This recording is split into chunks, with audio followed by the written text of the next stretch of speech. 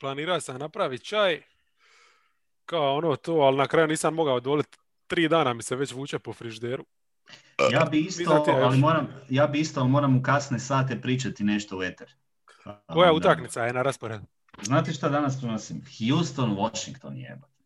Isuse, Bože. Ali dobro, ali znaš čemu je dobra stvar je to što mi je termin super jer je u 1. To mi je najraniji termin, tako da mi paše jer bi inače mogao... Ali čekaj, Washington sinoć si radio. A jučer sam ih radio. Washington na back to backu, pa to je ono, znači, imaš koliko storyline-a. To ni scout Washingtona ne gleda. Prijenosom sam komentirao cijelu Rookie klasu sam počeo pričati. Isuse Bože, bar ti nemaš problema sa pričom. Bio sam sukomentator, nisam još... Mene još gore je to onda. Jer onda ti neko postavi pitanje... Onda krenemo, onda je gotovo. Ali ne, držim se ja utakmice, nije da ja odem previše, znaš. Ovo je bila baš loša utakmica, baš je ona bila loš ritam utakmice bio i bilo je dosta prostora za pričat, pa ajde, šta sad? Dobro, ajmo mi pričat o našim rankingsima. Imamo 30 ekipa za proć i provat ćemo to nikad brže napraviti. Ima promjena, ljudi. Imamo novu 15-icu na istoku i malo sam razdrma sredinu i tako. Pa novu 15. Imamo i novu staru jedinicu. Možemo krenuti onda s istokom, predlažem, čisto zato što Vid mora ići, pa taman da završimo njegovu omiljenu konferenciju prije nego što je onda ja i Kreha vjerojatno sami odradimo zapad iza ponoći. Pusti, možda mogu i ući u top 8 na zapadu. Nikad ne znaš. Ajmo vidjeti.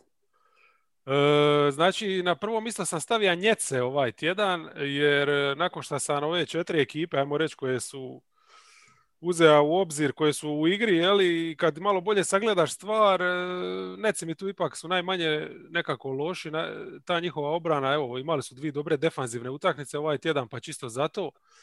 Znači, protiv Indijane su bacili na parket nekakvu zonu na trenutke, igrali su čak odličnu obranu na moment.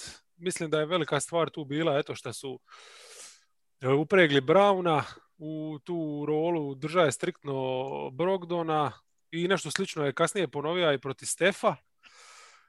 Tu utakmicu su čak bili i slabiji, Jordan nije igrao, ovu prije sa Pacersima odličan bio protiv Sabonisa, ali valjda je tu crka, mislim, igra je koliko, 37-38 minuta.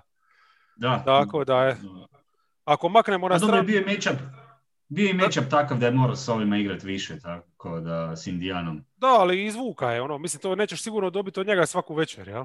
Ali eto, tjedan je počeo loše s tim porazom od Detroita, mislim, to je ona utakmica gdje se baš vidjelo koliko im fali i obrana i Durant, gdje su i Kyrie i Harden bili nikakvi, pa nema veze, to pripišemo u ritmu sezone, ali onda su stvarno nešto morali pokazati i ove 2 utakmice su pokazali nešto. To defanzivno kako su odigrali i protiv Warriorsa i Pacersa je jedna dimenzija koju do sad nisu pokazivali. Ja sam gledao samo protiv Detroita, derbi, pa tu mi je, mislim, Detroit ima dosta skalpova već, ali o njima ćemo kasnije sigurno. Mislim, tu je bilo dosta ovih standardni nekakvi stvari, ball watchinga, nepraćenja obrane i to sve i neki generalni možda zaključak iz te utakmice da stvarno bez Duranta nisu ni malo posebni, jednostavno ima i 2 ball hoga i to sve. Ali opet mislim da treba uzeti u obzir te fluktuacije koje ima i te Detroite i Golden, sigurno su bliže ovoj Golden State formi nego mislim realnost je bliža Golden State formi nego ovoj protiv Pitusa. Čisto iz tog razloga što su njih trojica zajedno, ja mislim, samo tipa 7 utakmica odigrali. A i kad im pogledaš poraze, uglavnom su protiv tih ekipa gdje očito ne uđu na brijan. Da, ovdje protiv Detroita stvarno su kriminalno ušli u utakmicu, koliko se sjećam i baš je ono bilo polugledljivo. Da, pa zgubili su 2 puta od Washingtona ove sezone, ja mislim. Eto. Da, za jedno znam sigurno da jesu sad. Mislim da je jer od Clevelanda su izgubili 2 puta. Jer Westbrook je do nedjelje imao jedino pobjede protiv Brooklyna sa Washingtonom. Eto, znači 2 put Washington, 2 put Cleveland, jebote. Dobro, uglavnom, jesi ti vidiš šta gleda, jel ti se čini ta obrana, ta zona? Pa je, ovo što si rekao, zato nisam htio ništa dodati, mislim da je to bitna stvar za njih, jer za napad znamo da se ne moramo uopće previše brinuti za puno imaju tu više kvalitete, a obrana je bila na neki način upitnik, iako sam ja očekivao da će se oni početi dizati u jednom trenutku. Sad treba vidjeti jedino, ovaj Brown mi se pokazao dosta bitan u ovoj koncepciji, nemaju sad takvih igrača i odigrao je baš dobro protiv Warriorsa, odigrao jako dobru utakmicu. Mislim da bolje od njega nisu mogli dobiti, pogotovo još kada takav čovjek zabija. On nije šuter za 3 poena, ali barem mislim da im ni ne treba uz ovo, kad imaš i Harrisa i ovu trojicu, realno on treba imati nekog takvoga koji će tu biti i stoper na neki način i da odradi ove nekakve detalje i prljavi posao, tako da makar mislim da će njima trebati još neki takav igrač da ga pokupi ili od slobodnih ili neko ko će biti buyout. Mislim da bi se trebali pojačati na centru, jer teško da će Jordan moći kao startni centar cijelo vrijeme, ovo što si spomenuo, baš biti na toj nekakvoj razini kako će odmicati sezona, da će moći puno na njega stavljati, ali kada bi imali njega kao backup, onda bi tu priča bila neki taj mesar barem ovoga. Da, a evo, mislim, popunili su ekipu, ja mislim da su i Pele i Vonleh potpisali do kraja godine ugovore, da nisu na ono... Tako da ne znam, osim nekog trejda šta više mogu, valjda računaju da je to. Mislim, nisu dobili za sad puno prilike, ni jedan ni drugi. Da, molim 3 minute samo protiv... I to u trash time-u, jeli? A ovo protiv Warriorsa mi je bilo zanimljivo, nije igra Jordan, znači praktički su očekivao bi recimo da igra ona postava koja je igrala protiv Clippersa, koja je isto dobro, preuzimamo sve sa Greenom na petici, međutim oni su stavili Duranta praktički na peticu, Green je ostao na klupi da bi mogli imati Browna na Stefu, tako da sviđa mi se i tako što tu miksaju, trude se onako. I dobro funkcioniraju Irving i Harden kao glavni primani ball handler, a Irving kao taj back shooter, mislim da se tu nekako dobro nadopunjuju, da bi to trebalo izgledati dosta moćno još kasnije. Mislim, prevelika je kvaliteta ako se njih dvojica tu barem ego za sada kako se ovim utakmicama boljim stavio tu u svrhu ekipe više, odnosno da svako dobije nekakav svoj broj lopti, onda tu imaju definitivno prednost. Da, ali u svakom slučaju stvarno za njihov napad se ne brinemo, znači eto. Pa da, to. Ali ove druge ekipe u biti su mi imale previše, skužiš da imaju puno više felera od njih, tako da Neci su ipak nekako favoriti tu da isplivaju. Stvarno imaju 3 vrhunska ta napadača, nešto će uvijek smisliti. Evo recimo napad Filadelfije je pokazao svoje ružno lice ovaj tjedan na ova 2 gostovanja. Znači oni su bili po zapadu, dobili su Sacramento i tu su opet dobili na račun obrane. Znači bio je onaj jedan moment gdje su ih Kingsi praktički guzili i onda su stavili Tajbula opet uz Simonsa, zatvorili su Foxa i Hilda i tu su, ja mislim da su njih 2 gađali 4-18 tu zadnju četvrtinu i dobili su znači tu obranu. Ja? Ali onda takve obrane nije bilo protiv Portlanda, znači tu me recimo taj utakmica ti baš možeš vidjeti taj jedan problem di kad imaš te šutere, a niko ne uzima, ja mislim, više tih teških šuteva odmah nakon istrčavanja iz bloka ili iz driblinga od Portlanda. Znači, ne samo da ih uzima Lillard, nego uzima ih svako. Kako nema CJ-a, to ih uzima sad i Simons, i Trent, i Hood, i Carmelo. I jednostavno, ako će tebi centar ostajati, kao što je Embiid ostaja, jeli, u pozadini, ti imaš te otvorene šuteve koje su oni zabijali i oni to nisu mogli jednostavno pratiti. Sad nije Embiid loš ko Brook Lopez da bude ukopan, on izađe do vrha reketa, bar je tako, tu i tamo hedža nešto, ali to nije dovoljno. To je večer gdje su gađali 6 trica su pogodili, a Harris i Green su gađali 1-8. Znači kao ta bočna paljba, znači ne možeš se skrivati iza Karija cijelo vrijeme. I onda su popušli u Phoenixu, tam je utakmica bila stvarno zanimljiva, znači kad dođe Phoenix ima neke stvari reći o njihovoj taktici, što se Sixersa ovdje tiče u ovoj utakmici, opet Embiid usamljen, niko ništa u napadu mu specijalno nije da, a opet obrana je podbacila, ne znam, nisu razliku radili, znači ti razvikani defanzivci na lopti. I za razliku od, recimo, Kingsa, gdje ti može proći da u završnici staviš Tajbula i Simonsa zajedno na parket, protiv Phoenixa ne možeš to imati. To je jednostavno preozbiljna momčad da ti držiš 2 takva negativna šutera. Ja? I još jedna stvar, mislim, gledao sam obje utakmice, protiv Portlanda. Portland je puno bolje šutirao tricu nego Phoenix protiv njih. I bez obzira na to, oni su i dalje imali problema, a oni su šuterski još lošiji bili protiv Sunsa nego protiv Blazersa. Izvana, odnosno ovo što si sad pričao, da ne idem sad ponavljati sve te situacije, mislim da je problem dosta visok u šutu Karija. Kari je protiv Sunsa tek u trećoj četvrtini počeo nešto pogađati i to je jednostavno premalo da oni čekaju da on krene da bi se nešto dešavalo. Mislim da su u tom periodu imali jedan možda i najbolji ritam što se tiče te utakmice, ali to je bilo jednostavno premalo. S druge strane, Paul ih je izmasakrirao.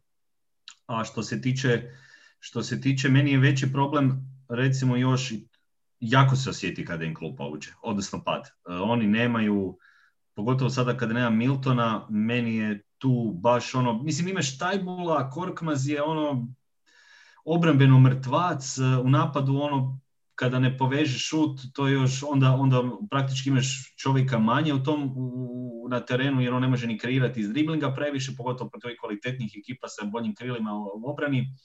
Taj Maxi nešto pokušava, ne možeš od njega očekivati da vuče cijeli napad, odnosno nije sad baš ta kvaliteta. Opet Howard ne može ništa sam, možeš mu jedino spustiti na zicera ili ako uhvati loptu nakon nekog promaša. Tajbol isto tako, ne možeš očekivati da će on nešto vezati u napadu. Mislim da im jako nedostaje neki, ne mora biti Lou Williams, neki Clarkson recimo, ili nekakav tip koji može vući u određenim trenucima, jer oni stvarno kada Embiid kreću jako s Embiidom i Embiid stvarno, mislim da Embiid ima u prvim četvrtinama 34% svojih šuteva uzima samo u prvim četvrtinama i općenito dobro otvaraju na taj način, ali počinju problemi kada ne iđu na jače ekipe, kada dođe do rotacija i kada ne iđu na ekipe s kojima se teže nose u obrani. Iako imaju oni tih tijela obrambeno, ja mislim da rijetko koja ekipa ima takvih igrača da može, ipak i Simons i Tajbul i Green, možeš ih rotirati na više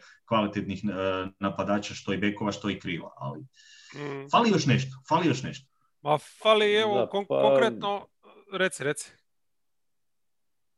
Ba ne, htio sam dodati samo ta utakmica protiv Phoenixa, ovo baš što je Vid istaknuo, mislim da su tu baš vidio taj učinak petorke, koliko je bitan. Zapravo, oni ovise o učinku petorke, ovo sklupe sve što si nabrojao Vid. To, mislim, samo kad nabrojiš ta imena, jasno ti da tu nema kvalitetne igre. Evo, primjerice, podatak baš protiv Phoenixa, ne znam, Phoenix je od klupe dobio 49 poena, Fila 26, što je još i ok. I s druge strane, još uvijek premalo šutiraju trica. Oni ukupno, mislim da su negdje dole 26, čini mi se, gledao sam nešto, 26 po broju trica koje šutiraju. Tako da to i 20 po postotku negdje tih, znači što ih šutiraju. Znači... Tako da tu definitivno fali nešto. Mislim, znaš, Embiid sad već je u nekoj fazi karijere, pogotovo ove sezone, kad znaš od njega šta možeš očekivati. Simons je recimo u ovoj utakmici bio agresivan, sve skupa premalo i ono što me iznenadilo protiv Phoenixa je bio pad obrambeni u zadnjih tipa 5-6 minuta. U biti cijelu zadnju četvrtinu ih je Booker izmasakrirao i to, ali me iznenadio pad. Ja sam cijelo vrijeme, znam da smo mi bili na onoj grupi sa Gogom i Emirom, smo zadopisali. Ja sam cijelo vrijeme mislio da su oni na back to backu. Jer sam krivo, ne znam zašto sam zabrio sam da su igrali protiv Portlanda dan prije, a zapravo nisu. A djelovali su mi baš kao na drugoj večeri back to backa. Pa sam tome pripisao. To sam kasnije gledam, pa nije.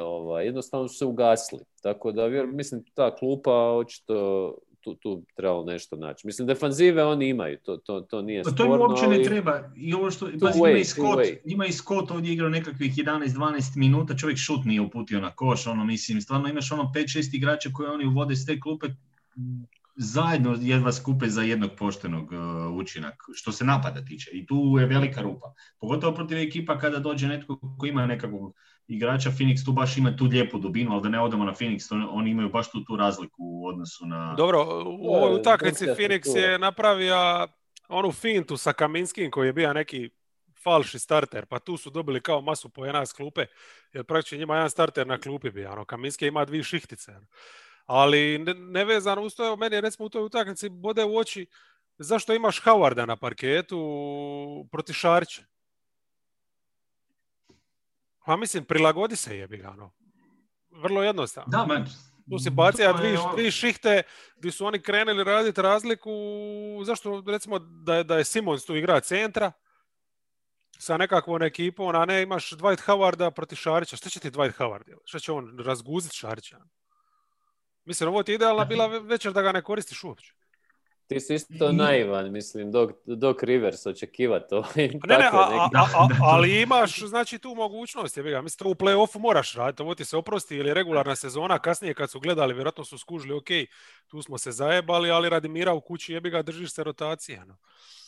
Da, ali ta rotacija meni je problem, recimo, kada on ima rotaciju u određenim utakmicama gdje mu doslovno nema nikoga od tih igrača, znači nemaš ni Embida, ni Simonsa, ni Harrisa sa drugom petorkom, to je minus. To je veliki minus za i lošije ekipe od Sansa, realno, jer on bi tu trebao drugčije miksat, morao bi ranije vaditi možda Harrisa ili Simons, ili što si rekao, prilagođavati se na nekakav drugačiji način, jer oni će za sada, s obzirom kakav roster u ovom trenutku imaju. Da. Ali ništa, znali smo da oni nisu idealna ekipa i to se samo pokazuje. Ja? A imamo još jednu ekipu za koju smo možda mislili da će manje imati problema od Sixersa, ali koji, eto, s tom nesretno obrano nikako da se nađu, to su Bucksi. Znači, dobili su Denver i tu Denver je početkom tjedna još bio uvijek u problemima, desetkovan i tako da i bez Middletona, bez Holidaya, oni su to bez problema zabili dovoljno koliko im je tribalo, nije bila uopće utakmica napeta, ali onda su ova 3 poraza uslijedila. Suns i Jazz i Oklahoma, i tu sve 3 utakmice manje više se provlači ti neki problemi sa obranom koje su imali i tako. Ne znam, protiv Sansa... Prošli tjedan smo zapravo rekli da ćemo da je ovo neki test dobar za Milwaukee, da vidimo... I nisu ga položili baš. Da, nisu nikakav iskorak napravili da bi ih smatrali boljima od lani. Jedino eto što je ovdje olakotna okolnost, stvarno, što je nije igra Middleton, a kad ti pogledaš... Mišani cijelo vrijeme još od prošlog podcasta, ne znam koji mi je kurac. Holiday nije igrao, a ti kad gledaš njihov roster, oni osim ta 3 igrača, oni nemaju neku klasu nigdje. Znači njima kad fali taj jedan, to je kao da nekoj ekipi fale 2 startera, jer jednostavno ovo drugo je sve sakato. Ja ne znam od ovih ekipa što pretendiraju na neku, što imaju te ambicije najviše, koja ima manje atletično toliko igrača uključeno u usku rotaciju. Jel? Mislim, znaš, imaš tog nesretnog Forbesa koji uporno startaš protiv Jute, recimo, je bilo vidljivo koliki je problem što imaš 2 ta sitna beka, jel, cijelo vrijeme. Znači, Di Vincenzo uz Forbesa to nije dobro. Ja? I onda još kad ti uđe Augustin uz jednog od njih 2, to je perimetar koji ne more braniti ništa, čoveče. A di je još Lopez i tako to. Tu recimo protiv Nuggetsa je Forbes i Di Vincenzo su još ok odigrali, Middleton je zamijenio Drewa playmakerski, to i čak, mislim, Middleton, recimo ta partija bila odlična, jer je bio i kreator i na porteru je bio dosta i to, ali kasnije, to što, mislim, Forbes i Di Vincenzo stvarno nisu, ne bi, još DJ Augustin kad ga dodaš sa svojim šutom kilovim, tu je previše upitnika u vanjskoj liniji. Utakmica s Phoenixom mi je bila zanimljiva. Vidi, si imaš šta reći? Sve ste većinom rekli da, mislim, slažem se, postoji taj problem sa time što ne dobivaju baš od ovih ostalih. Ok, Portis nešto se udjeluje. Ali nije on meni atleta. Nije atleta, tako je, slažem se. Nije... žili nešto, ali nije to. I opet te neke stvari koje smo i prije pričali, vidi se sada očito kada nema Drewa koliko je to još tanje onda. Da im nedostaje nekakva napadačka opcija dodatna da se nešto napravi. Lopez je stvarno doživio jedan regres ove sezone, to sam htio reći. I to se osjeti dosta u tim utakmicama. I mislim to branjenje pika sa njim, znaš da će stajati dole. Mislim, Mitchell dobije blok, diže se iz driblinga, ne samo on, ovo što sam gledao sa Jutom. to su prelagani šutevi za njega. Ili ne, bilo koga drugoga u takvoj situaciji gdje realno ti imaš tog Lopeza koji će se zabetonirati pod koš, nije više toliko moćan kakav je bio u nekim situacijama i jednostavno će ih kažnjavati svi ovi brži bekovi ili nakon bilo kakvog pick and rolla dolaziš u nekakvu situaciju da odmah imaš određen deficit, ovise o tom šutu, ako ih krene dobro šut, onda su oni koliko toliko u utakmici, a ako im taj Forbes Di Vincenzo, koji sad je malo i bolje šutirao ovaj tjedan, mislim da je nakon dugo vremena da možemo reći da je on nešto odigrao. Di Vincenzo? Da, odigrao je ove zadnje utakmice ovaj tjedan malo bolje nego što je bio par tjedana očajan, ali realno visiš o tome da li će oni nešto pogoditi, ako ne pogode onda si se... A to su igrači kojima ne vjeruješ jednostavno. Da, nije mi to sigurno. Eto, a tu se vidjelo recimo da meni je previše onda, mislim sad recimo kad fali Drew, previše onda se razdvajaju Giannis i Middleton i onda se to razvodnjava dodatno ta baza talenta. Ne znam, evo, mislim, ja bi tu još ovaj tjedan istaknuo ono što sam primijetio, čini mi se da Giannis, barem protiv Sansa, recimo, baš mi se svidjelo kako je odigrao tu partiju napadački, gdje je stvarno napadao reket, išao i ono baš u kost i na kraju su imali šansu nekakvu dobiti, a dobro, Sansi su bili stvarno raspoloženi tu utakmicu, a protiv Jute, tu je Gober i tu se vidi određeni respekt Giannisa, valjda. Dosta, recimo, prvo po vrijeme imao samo jedan ubačaj, što je isto premalo, pogotovo kad ti fali Holiday, to je stvarno premalo, on je pokušao razigravati, ne znam, zabijao se u reketi nekve, ajmo reći, njegovu varijantu slash and kicka neku igrao i to, ali Utah ih je, mislim, razorila tu, tako da nema šta. Meni je protiv Phoenixa ova utakmica bila zanimljiva, jer tu su konačno, recimo, Phoenix ima Aytona, to ti je centar gdje ti možeš Lopeza sakrit. Jedan od rijetkih, ajmo reći. I onda njihove reakcije na taj match-up su me baš živcirale. Znači, ok, Ayton je ubacio jednu tricu, ali to nijednog trenutka nije bilo ozbiljno. Ayton je više tu bio zbog nekih svojih defanzivnih zadataka i to je stvarno skidan mu kapu. Nakrca se penalima i u tom trenutku Sansi su prisiljeni ići na small ball, jel tako? I u tom trenutku ti si gotov, jel? Sa Lopezom na parketu i meni to nije jasno. Znači, Giannis je ima, slaže se, vrhunsku partiju, ali jel mu je Phoenix to dozvolio? Znači, Phoenix mu je cijelo vrijeme, nisu ga uopće udvajali. Branili su ga sa jednim čovjekom, on uvijek je to bio neko niži i slabiji i rekli su, ok, ti nas ubij, zabij 50 koliko je zabija, ali ćemo zatvoriti sve okolo. I to im se na kraju isplatilo, ali šta je mene žiciralo kod Milwaukeea? Znači, cijelo vrijeme imaš tu situaciju i ti držiš uporno Brook Lopeza na parketu. Ok, on je šuter iz kuta, dobar tricaš. I on će ti pomoći tu.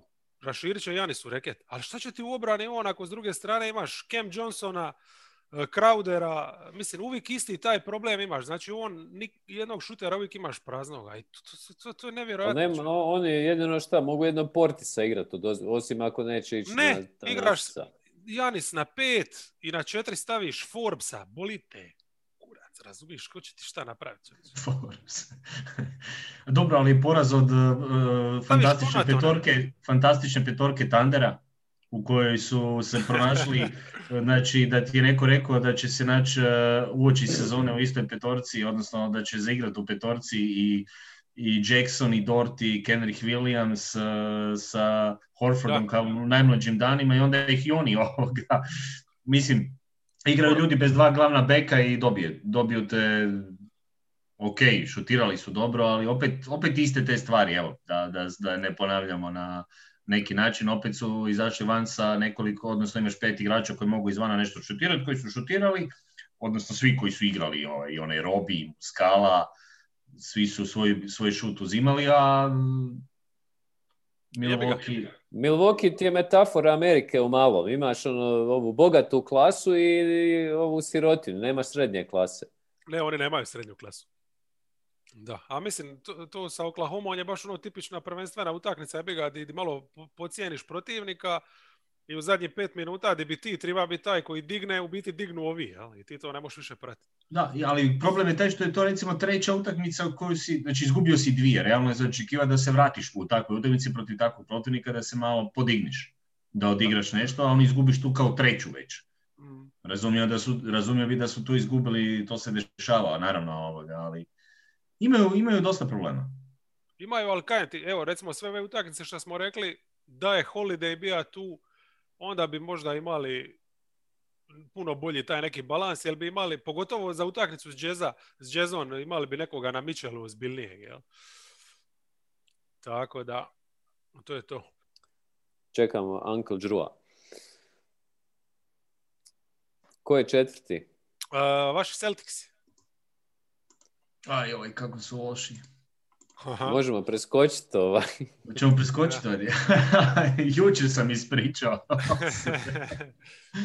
Jebi ga, pazi, i oni imaju olakotnih okolnosti, da se razumijemo masovno. Od toga da i Brown se ozlijedio, i Tatum je ima pauzu, i nema Smarta, koji bite kako isto, kao što bi Holiday dobro došao bija protiv Ute, tako bi došao i Smart. Mislim, ti, ono što su oni dozvolili da im Mitchell napravi, to je meni urnebesno. Pazi, a jedno je početi utakmicu sa Kembom na njemu, ali igrat ključne minute sa Kembom na Mitchellu, to ne mogu razumjeti. Ja znam da ti svičaš tu i tamo, jel?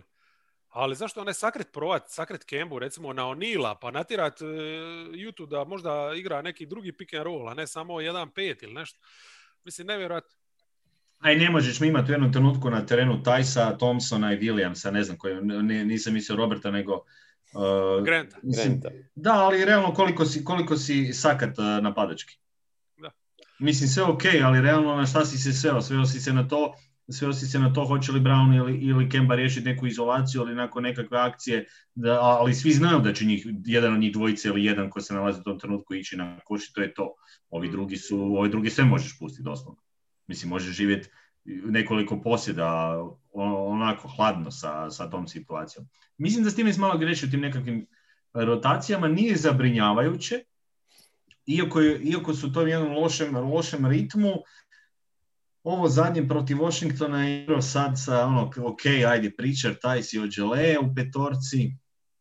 To što kažeš, nemaju uvijek, odnosno protiv Detroita kad su izgubili, kada nije bilo Kembu, kada su odmarali, ispričavam se, onda je poslije pričar bio na klupi, pa je išao sa Tyson i Želeom protiv Washingtona. S tim kako Kemba šutira, možda i bolje, misli svejedno ti, imaš ga ili nemaš, mislim.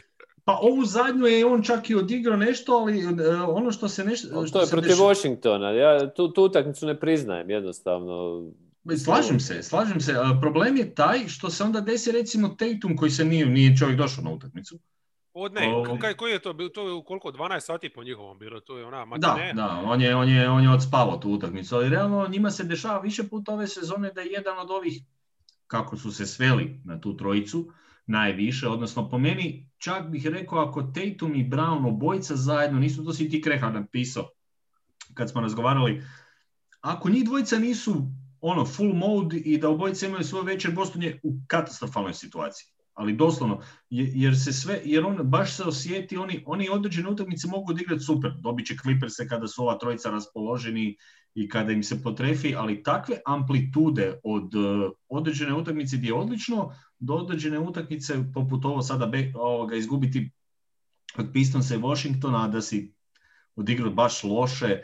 A mislim, meni te nekakve situacije, kriva dodavanja, izgubljena lopta u driblingu, ima puno tih nekakvih individualnih pogrešaka i nekakvih stvari, baš se vidi jedan ritam koji, odnosno nema ritma. Mislim da je čak dobro, možda...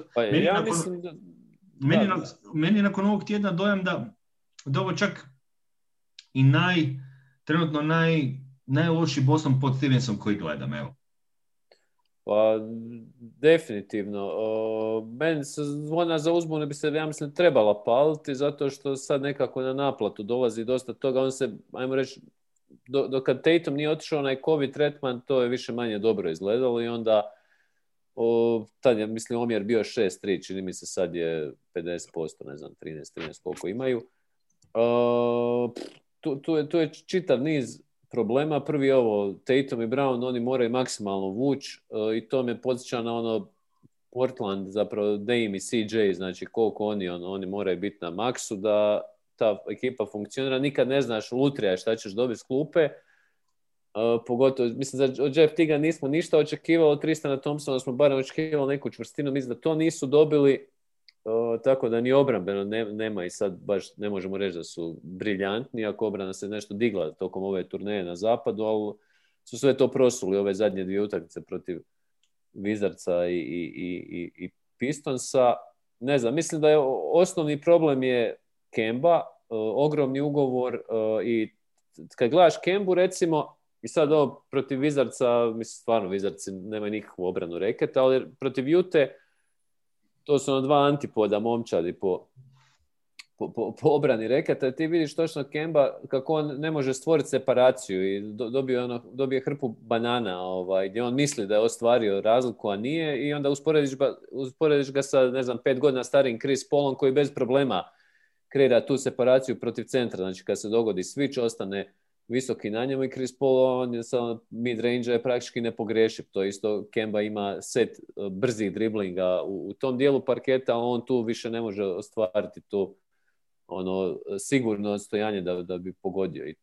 I ti tu gubiš 20 poena po utakmici, sad se povlače ti mogućnosti trejda za Vučevića, ne znam, sad to nemam pojma, vjerojatno će se nešto morati napraviti, ali zapravo ti imaš čovjeka koji je na maksu, koji igra na razini Rukija Pritcharda po konzistenciji, po konstantnosti. Ti imaš momčad izgrađenu u biti na ta 3 igrača, od kojih ti jedan ne donosi ništa. I sad onaj prvi dio sezone, dok njega nije bilo, ima si bar Smarta, ova 2 su bila potpuno zdrava.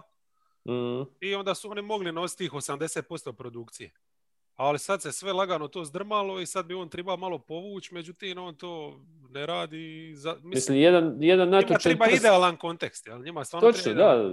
Margina greške je nikakva. Mislim, evo, protiv Ute ne možeš reći, ne znam, Brown se vratio ko da nije pauzirao. Tatum je imao vrhunskih završavanja oko Gobera i opet su ih, Dobro, Mitchell je još stvarno bio na jednu razinu na kraju te utakmice, ali on je opet obrambeno. zato što ga niko nije mogao čuvati. Ja? Tako je, on je obrambeno, recimo tu utakmicu po meni reket nisu dobro zatvarali, onda su primili seriju 3 ulaza, Mitchell ih to napravio što je napravio i tu je hrpa nekih stvari. Mislim, obran ove sezone ne igra i dobro, ali mislim da je tu i problem što nisu pod košem, jednostavno nema te čvrstine.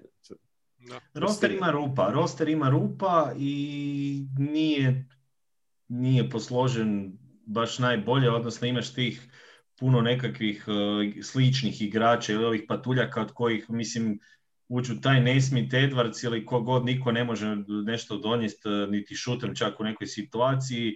Williams, ajde, ima neke utakmice koje on im obrambeno nešto i donese, ali onda ima utakmicu gdje odigra 25 minuta pa nema ni šut na koš, jer ti ne može, nije netko ko će tu šutirati. Realno onda imaš to što si rekao, Thompson, koji je, vidi se da je i on malo pao i njegov nekakav učinak koji je znao imati možda i prijašnjih sezona.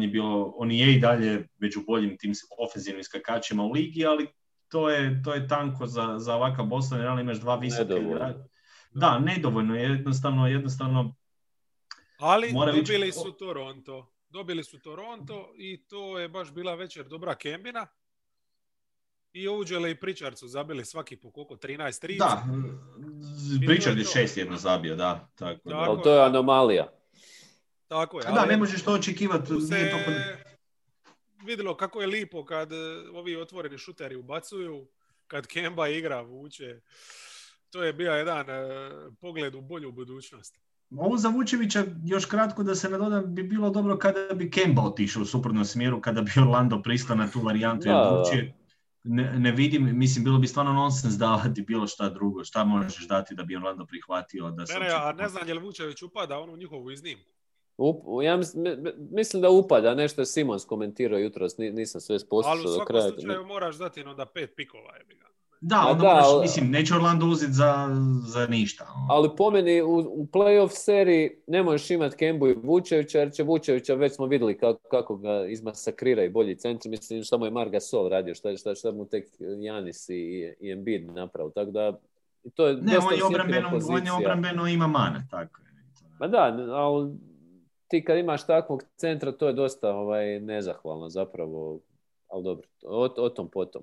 Mislim. To bi mijenjalo koncepciju igre Bostona, jer to je visoki igrač oko kojega se više vrti napad kad on izlazi gore na post i dole kada se spušta lopta. Boston je navikao da ima prostora Brown i Tatum pa da napadaju na način da, pogotovo uz Tajsa dok im je bio centar koji se dosta izvlačio van. Ok, Vučević može, ali Vučević je igrač koji može kreirati i mislim da bi u napadu on mogao donijeti kod tih njihovih katiranja nešto. Ali obrambeno, ovo što si rekao, kada bi imao njega i Kembu sada kada bi stavio ili šta bi se to dogodilo, meni bi bilo idealno sad kad bi se, mislim da je po meni ključno pitanje u ovom trenutku za Boston, može li se i kada bi se mogao riješiti Kemba Walker. Da, prilično bi bizarno bilo sad na kontu igrača koji ima Max, da dovodiš zamjenu njegovu praktički, da daješ sve te pikove, ali nešto će vjerojatno morati napraviti, ne znam šta. Poznavajući Ainge, neće napraviti ništa.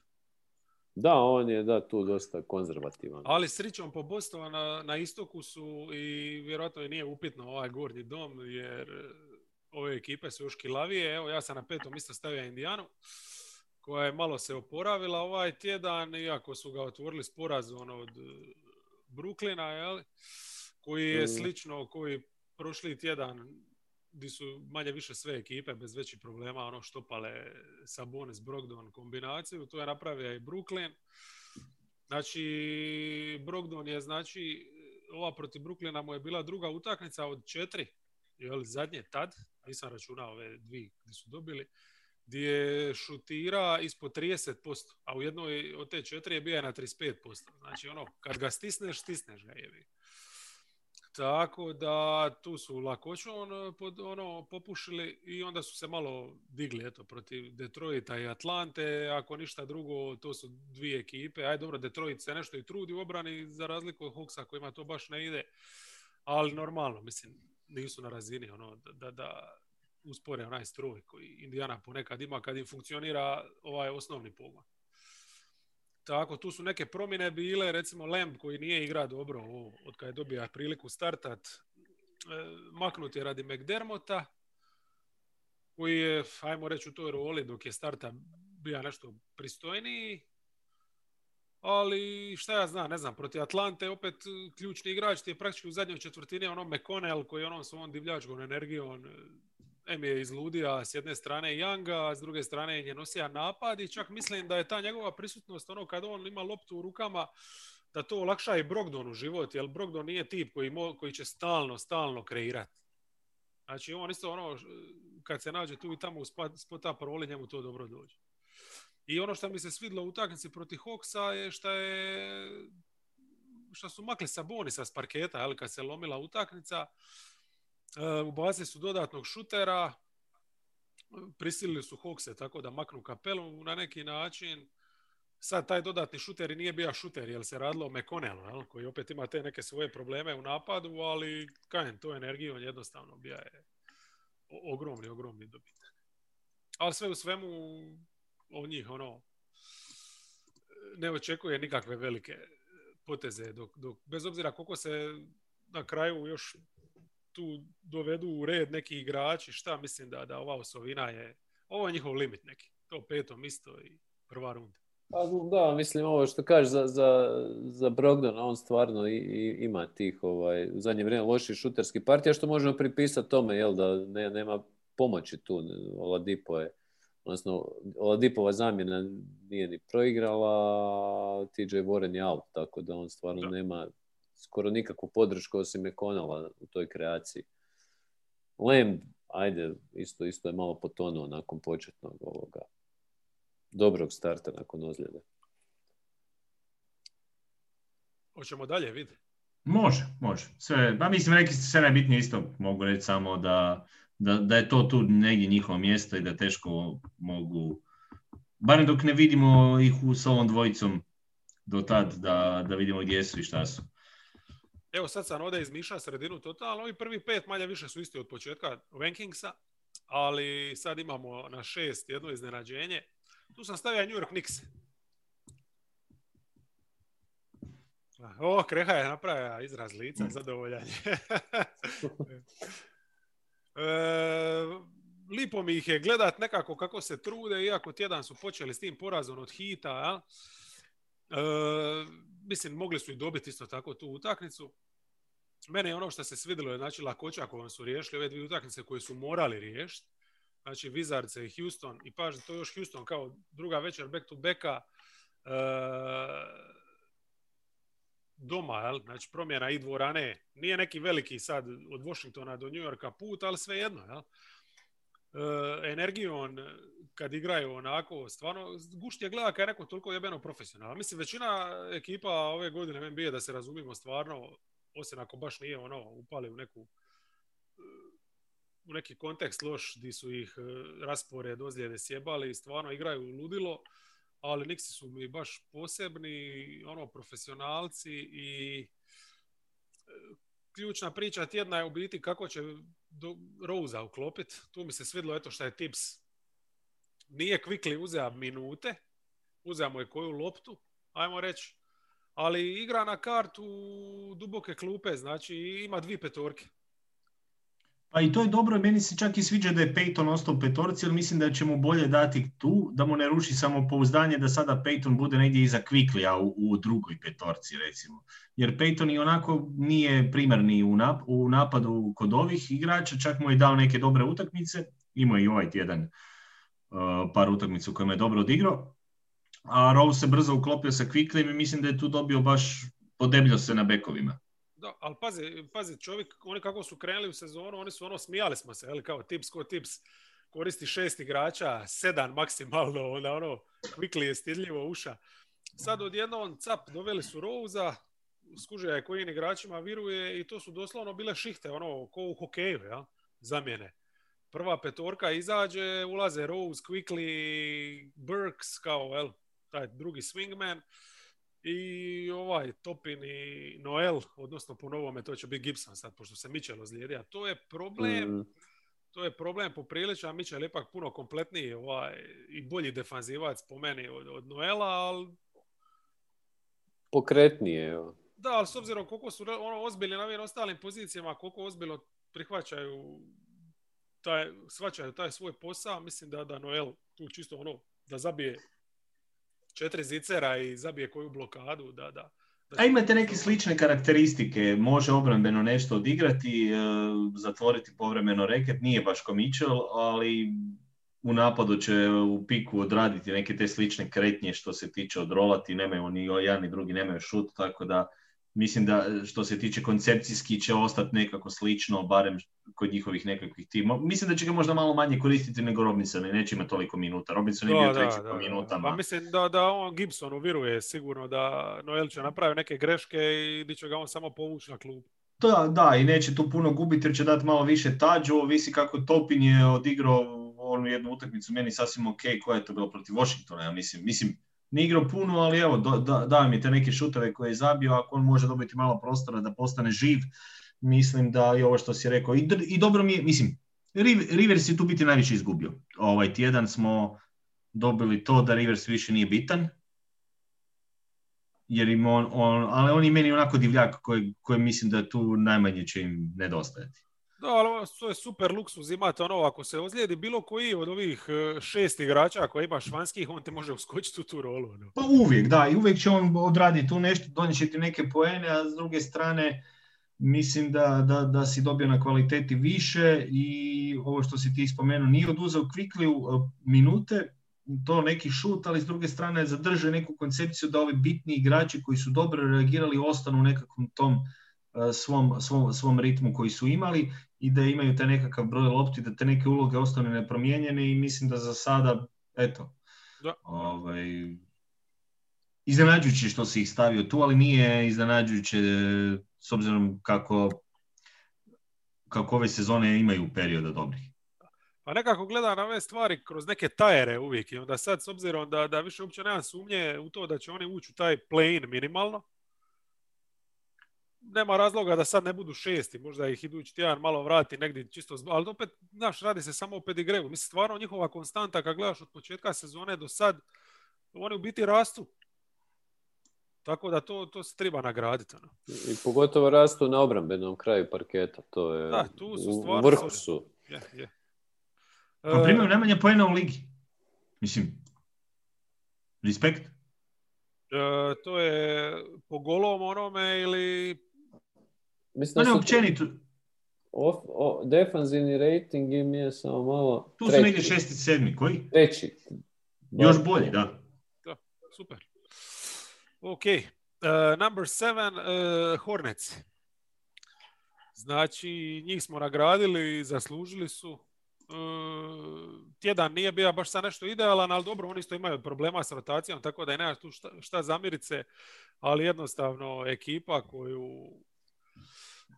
od početka sezone smo nekako isticali kao ekipu koju najviše volimo gledati, a s obzirom da sad uživam u jebenom malome Lamelu, sad ih volim gledati još više nego dok sam bio skeptičan prema njemu. Kakav si imaš ono, promijenio si mišljenje za 360 stupnjeva, što bi rekla naše misice. Ja sam samo promijenio mišljenje u toliko šta su pred mene stalno izlaze novi dokazi i samo budala ne promijenila mišljenje.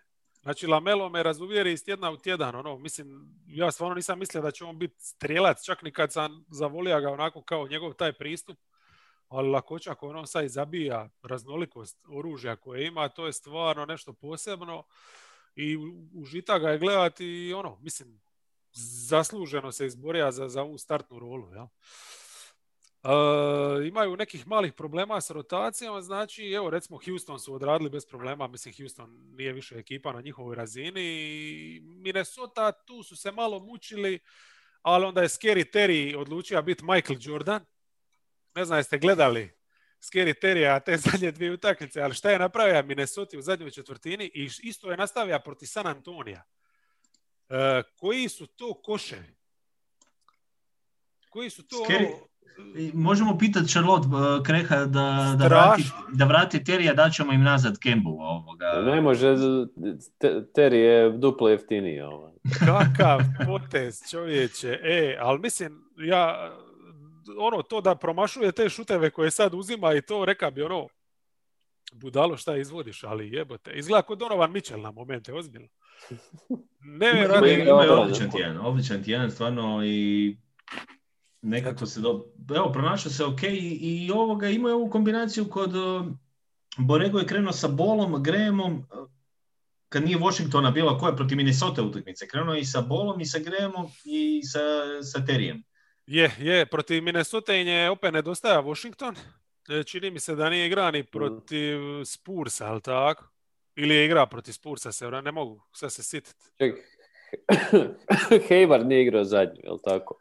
Tako je, nije igra ni Washington ni Hayward, tako da nema im se šta zamiriti. Mislim, što se držali protiv Spursa uopće, koliko toliko respekt. Rozier, Monk je imao odlični momenata, Ball malo manje jebi ga, ali igra je protiv Marija, jel? Nije mu za zamir. Ali, šta postava s 3 beka, šta ja znam. Meni su najbolji bili protiv Houstona, na početku tjedna gdje je Graham uz klupu skaka, u odijelu. To mi je najbolja rola za njega. Skako. Graham je sad ispao zadnji u ovoj priči ovih bekova koji imaju. Pa to mu je realno.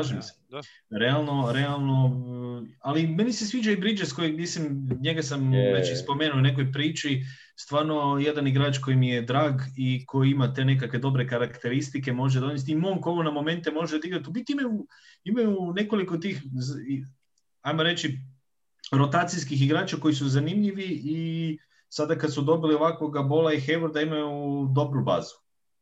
Evo u ovoj utakmici protiv Spursa je zanimljivo bilo vidjeti, Bridges je starta, ali nije bilo ni Haywarda ni ovoga Washingtona. I baš ga je bilo zanimljivo vidjeti u duelu s Keldonom. I u biti vidiš koliko su to slični igrači.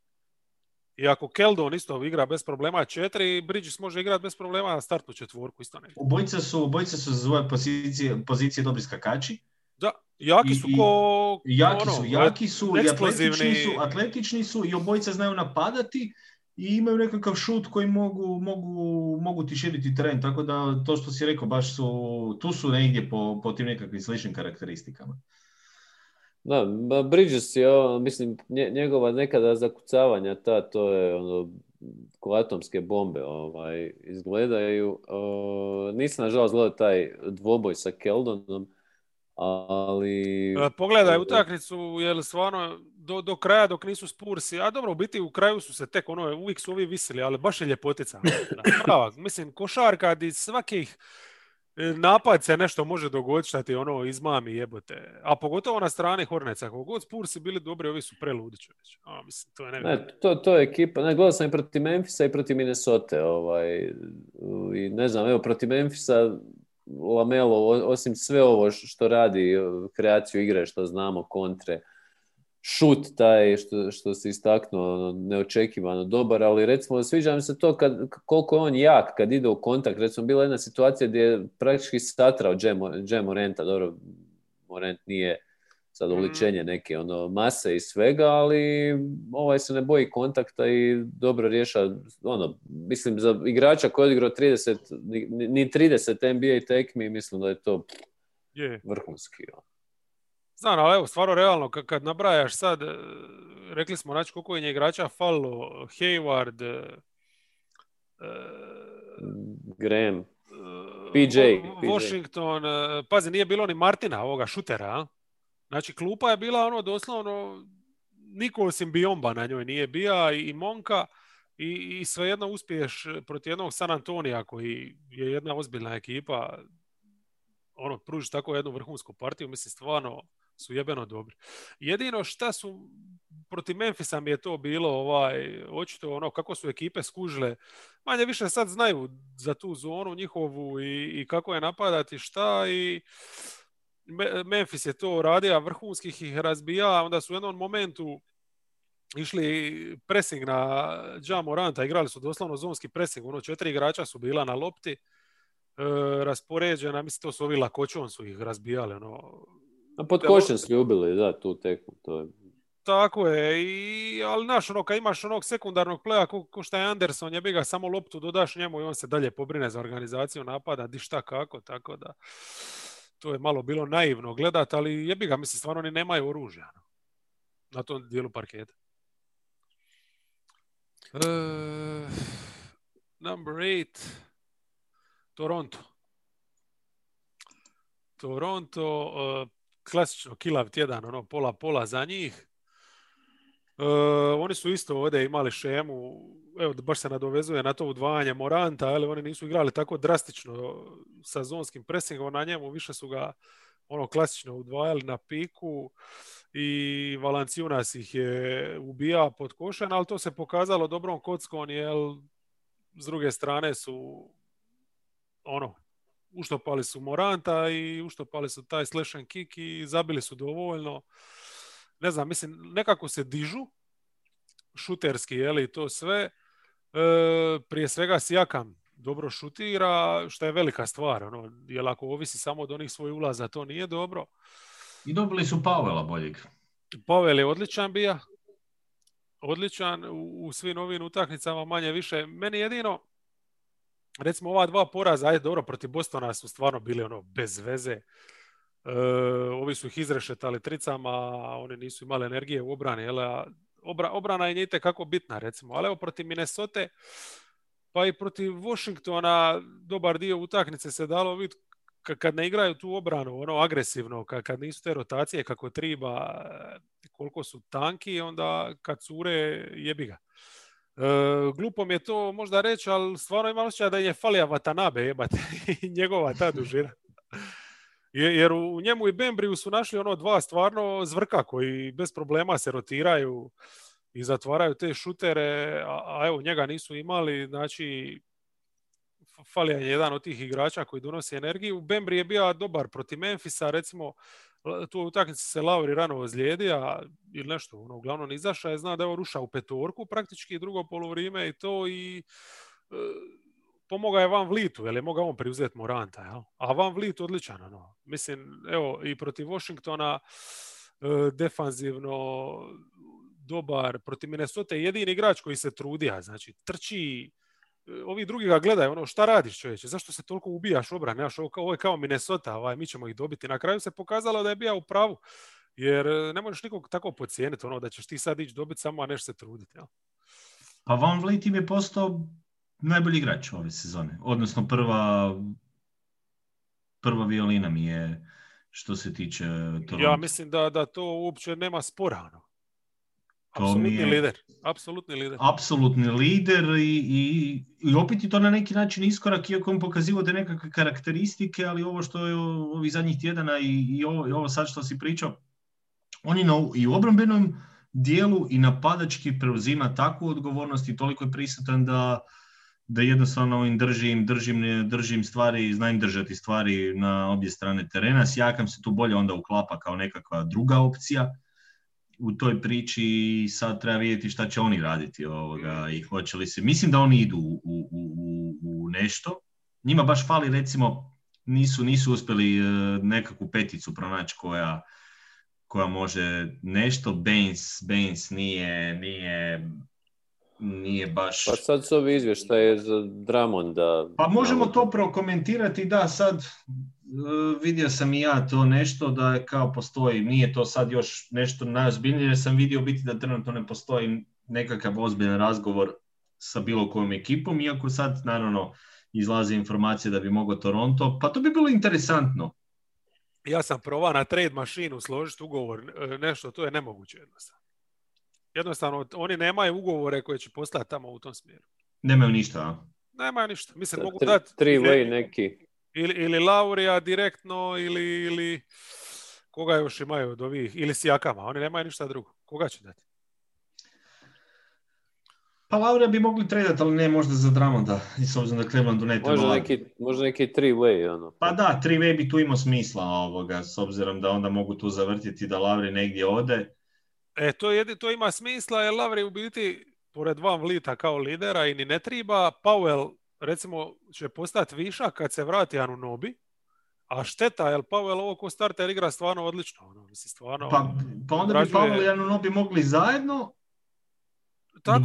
dobivaš na obrani više. Imaš Sijakama i imaš Drummonda, I onda imaš drugačiju koncepciju. Mislim da bi bilo interesantno. Dobro, tu bi malo Boucher možda onda pao opet, ali njega i onako drži kao nekakvog... A dobro, on je igrač za 19 minuta. Da, mislim, može neke utakmice i više odigrati kad ima svoj dan. U svakom slučaju pokazuje da im je koristan u rotaciji i ovo što si rekao, mislim da su u zadnje vrijeme najveće sa Bembrijem nekako dobro. Boucher je svakako pozitivac, jer šta me kod njega oduševljava, onako djeluje tako, ali je fighter, ono. Bori se stvarno svaku utakmicu. On je jedan od boljih ljudi koji ide na close out. Ne samo u Torontu, nego koji sam ja vidio uopće, mislim, igrač ima i taj osjećaj, ali zna tako izaći na tu blokadu, zatvaren prostor, to puno znači. Da, ide i na skok napadački, iako u masu tih situacija, mislim, on ni beka ne može nadjačati, a kamoli nekog centra, ali baš je neustrašiv, to mu je veliki, veliki plus. Tako da, evo, nešto su defanzivno dobili, uglavnom s tom klupom, ali eto, mislim, ovi porazi neki tako, opet pokazuje koliko su kilavi, koliko je to ekipa koja je blago rečeno 50-50. Koja je naša sljedeća? To je Miami. Znači, njih sam stavio na number 9. Ispali su mi nakon dugo vremena iz 8, ali ne mogu više na račun predigreja, brate, jer evo sad i sa Jimmyjem se vidi u biti da oni od Jimmya očekuju da Jimmy bude njihov Fred Van Vliet. Nevjerojatno kako se ne mogu ustaliti. Dobro, ima tu stvarno masu tih i konkretnih razloga i sve skupa, ali eto, ne znam, tjedan kila, provukli su se protiv Knicksa. Sad, Knicksi su solidni, to smo već ustvrdili, tako da nije problem što se provučeš protiv njih, ali ne znam, mislim, to je čak bila jedna od najboljih utakmica u zadnje vrijeme, jer tu su ima Hero je bio dobar s klupe, petorka je manje više funkcionirala solidno i tako. Dragića nema. Da, Dragić im fali. Gledao sam i protiv Houstona, pa je trebalo je da se Oladipo ozlijedi Da, zato, pazi, tu Hero-a nije bilo, opet je valjda bija s nekim cimerom koji ima COVID ili nešto. Mislim, tu ih je štrus kad realno gledaš spasija, ili je donio hrpu trica i te neke poene koje inače oni nemaju kako stvoriti. I Oladipo se ozlijedio, ja mislim, kad je zaletio se u štrus. Eto, štrus double whammy, jel? Two-way player. Ono. A protiv Jazza od muke ih ne možeš gledat. Znači, ja znam da je Jazz na jednoj razini koja je ono sad, van pameti. Oni su stvarno momčad u ritmu, u formi, ali neke stvari koje su oni tu radili, to meni jednostavno nije jasno. Jel? Na primjer, recimo, kako je Jazz se počeo odvajati u trećoj. Sad, Miami, znamo s Bemom, znači da će preuzeti svaki pick and roll. Bem će otići na Mitchella, ali to je to. Oni su lipo jednostavno počeli igrati hand-offove sa O'Nealom, a Gobert je postavlja blok nakon lopte tamo, jel? Znači O'Neal bi uručio Mitchellu hand-off, tu bi izgubili Butlera i onda bi mu još Gobert tamo napravio blok, a Adebayo naravno, jel, u toj situaciji nije osjećao potrebu da preuzme igrača, ne ništa, nego bi ostaje uz Gobera. Ono. Tako da kod Bema me te neke stvari totalno zbunjuju, neke njegove odluke u obrani gdje je logično da ćeš i čuvati tu sredinu u tom trenutku, gledaš, a preuzimaš, ne znam, neke tamo u bezveznim situacijama ideš na totalno livog beka. Ne štima im obrana uopće. Butler nije ima energije, mislim, O'Neal ga je ubija s jedne strane, tako da i ne mogu od njega očekivati istovremeno da nosi i napad i obranu. Baš užasni su bili tu treću četvrtinu i ni u završnici nije to bilo bog zašto. Ne znam, to kad on ode, evo recimo situacija gdje se Gobert isto izvlačio dosta visoko. I sad Bam ga striktno prati. Pa zašto pratiš striktno Gobera, jebate? Jer vam to ima smisla ikakvoga. Znači, cijelo vrijeme si uz njega, umjesto da ako je Gobert već ošao na perimetar, da kažeš, wow, jebote, super, ja ću sad lipo ostati, ovdje čuvat ću reket. Budi Brook Lopez malo. Treba je biti Brook Lopez malo. Ako ti nećeš čuvat reket, ko će jebate? Ovako imaš masu situacija gdje Kelly Olynyk tamo, Kelly Olynyk da mu daš luk i strelu, pa da ko Legolas tamo nekoga pogodi, eventualno nešto može obraniti.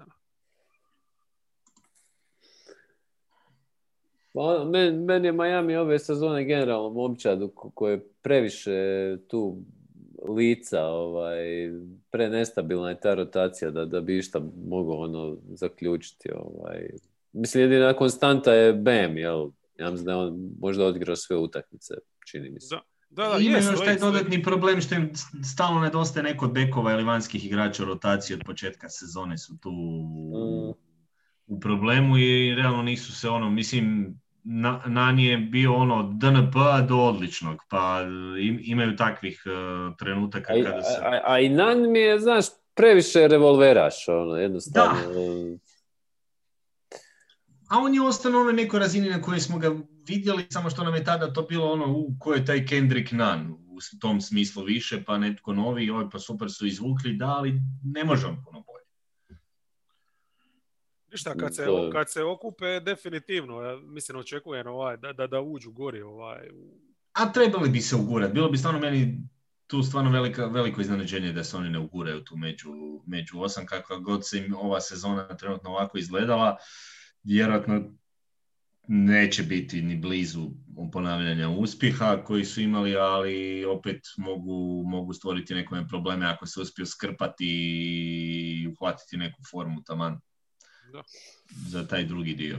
Ne, ono je bio vrhunac možda ove generacije. Znači, mora jednostavno, isto kao i sve ove ekipe koje smo spomenuli, i Celtics i Raptors, oni isto moraju nekoga dovesti. Pa Miami i Boston su prošle sezone bili... što su lani. Da, pa Miami i Boston su prošle sezone bili u jedinstvenoj situaciji. Jedni i drugi su imali priliku kako neće imati tako skoro. Jer realno desila se situacija da su jedni i drugi dobro odradili playoff, došli do tog finala konferencije i došli u priliku da netko njih igra veliko finale,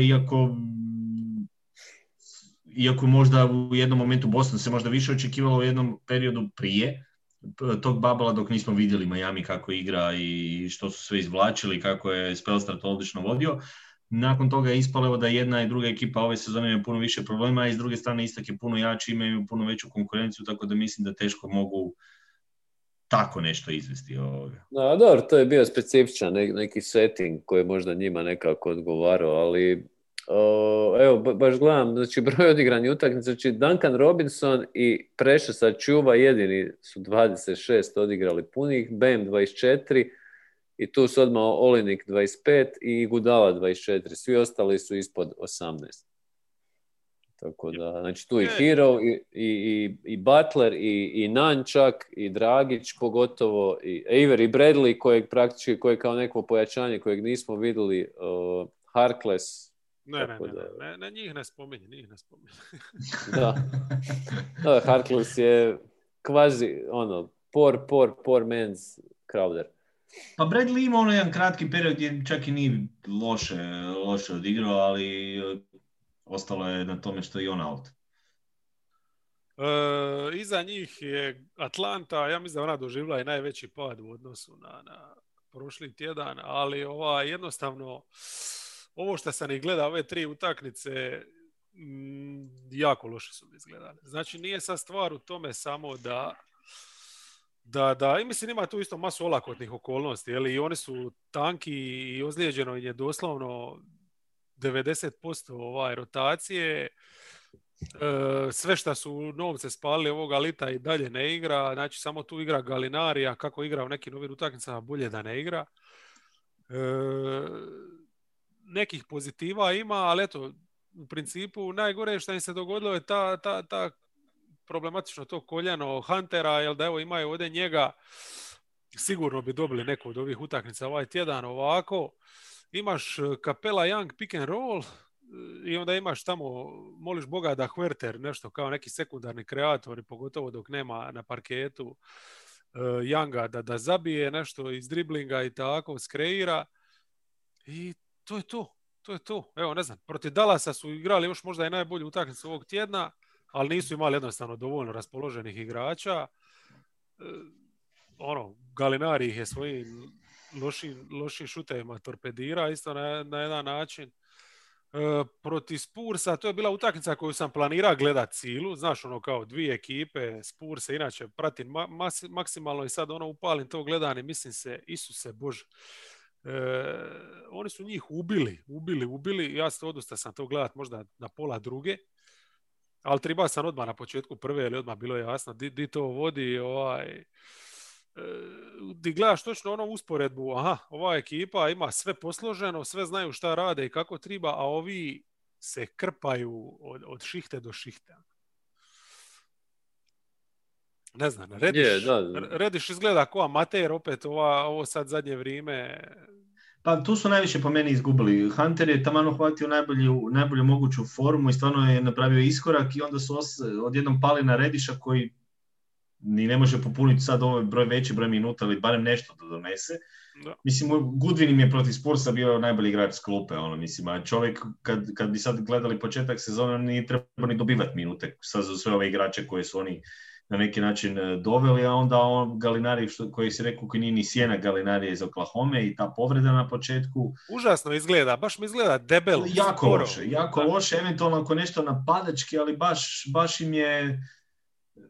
Pa meni to uopće nije iznenađenje, mislim, Gallinari kako je izgledao prošle godine, pogotovo u Bablu, gdje nije mogao se odvojiti od defanzivno, koga čuva, ovo je samo nastavak tog padajućeg trenda, da. A Cam Reddish stvarno očajnoj formi, čak i odnosno na prošlu sezonu gdje je bio, mislim, on je čak i zadnju godinu na Duke-u bio nekako sklon tim užasnim oscilacijama.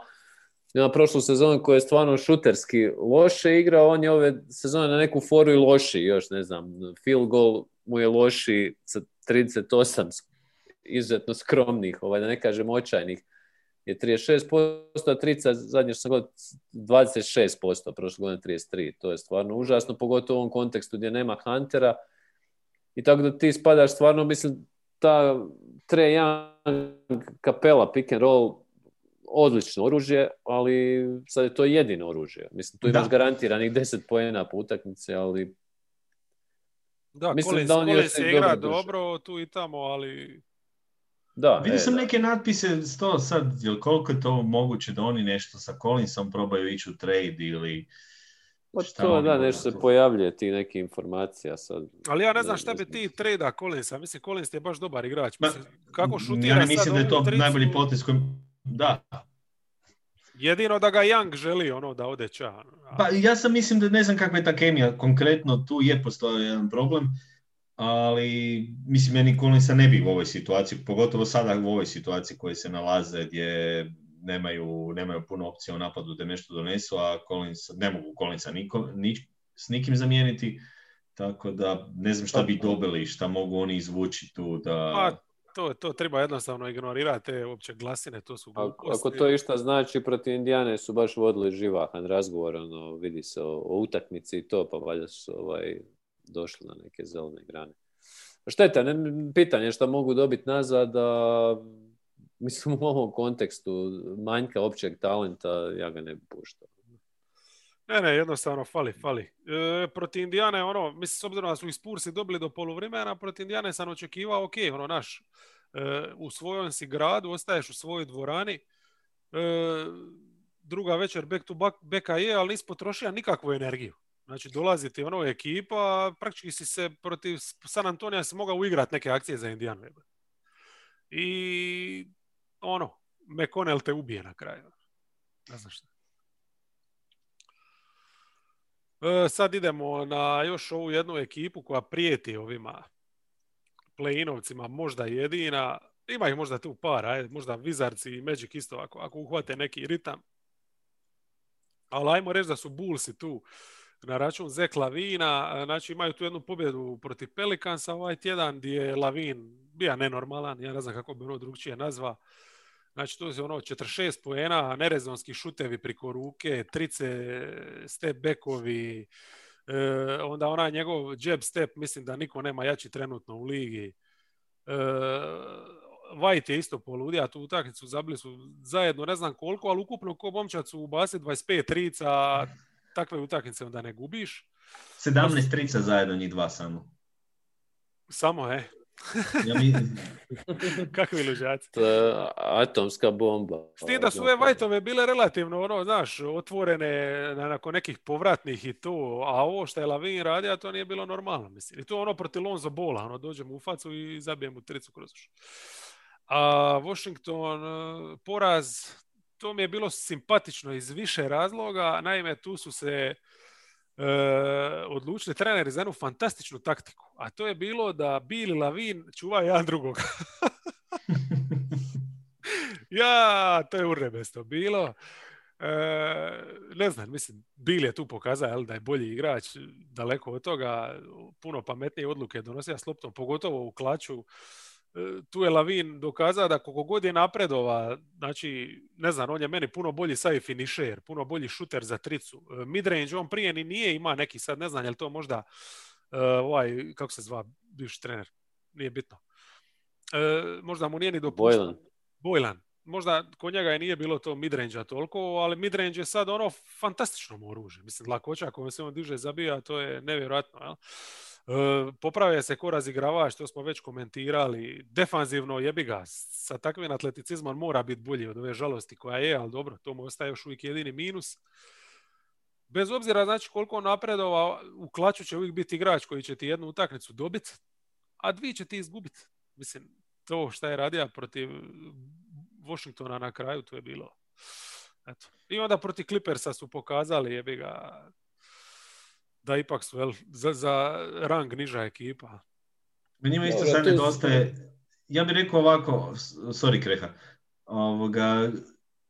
vidi se da Gafford ne može zamijeniti Cartera, znači on može eventualno nešto u obrani malo, ali on ne može niti u napadu može tako ići kako imaju oni slične postavke u ostalom napada, slične akcije kod Donovana kao kod Boylana, samo što je Donovan napravio najveću promjenu što je drugi igrač zamijenio im uloge, ne im više recimo Otto Porter bio nekim tim više pick and roll kao primarni igrač koji je napadao nakon toga, nego iz nekih drugih situacija je dolazio, više tu stavio Whitea koji se pokazao dobar, dobio je sa Carterom, ono što na neki način je dosta tih uručivanja ili igranja oko pozicije lakta kada dobije loptu, pa može nakon toga i Carter može puno bolje tu nešto donijeti nakon pick and rolla.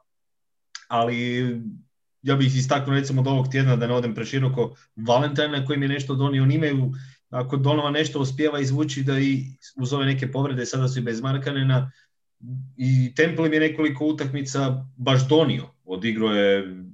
Dobro, ali ovaj tjedan klupa je bila slabija. Ja mislim da Portera lošija. I Temple i Young nisu radili te čarolije. Ko šta su.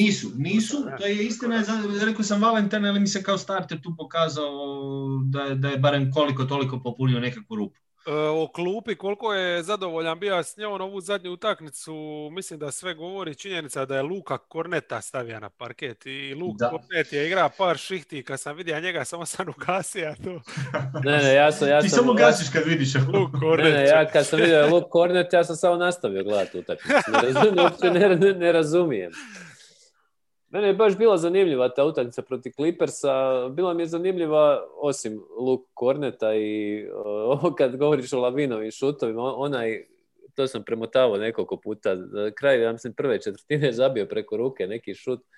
Nevjerojatno, valjda uz faul ili nešto, ali to je stvarno spada u tu kategoriju suludih nekih njegovih akcije. Mislim, on je briljantan igrač, nemam šta reći. Ali u ligi trenutno ima takvih luđaka da je to nevjerojatno.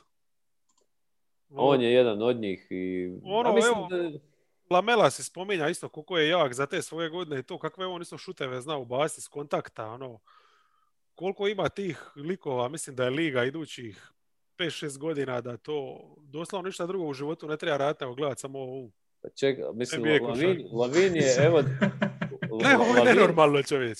Predobro. Lavin je na 52% šuta iz igre, 43% trice na 8 pokušaja. Mislim, to su sulude brojke, s tim da slobodna su mu 86%. Evo, još malo pa je onaj famozni 40-50. Pa mi imamo ljude na 50% koji šutiraju trice i onda ide ova druga kategorija koji su na 45% i onda ovi koji su ligi na 42-43, a to nam je nekad 42-43 bilo wow, taj najbolji u ligi je.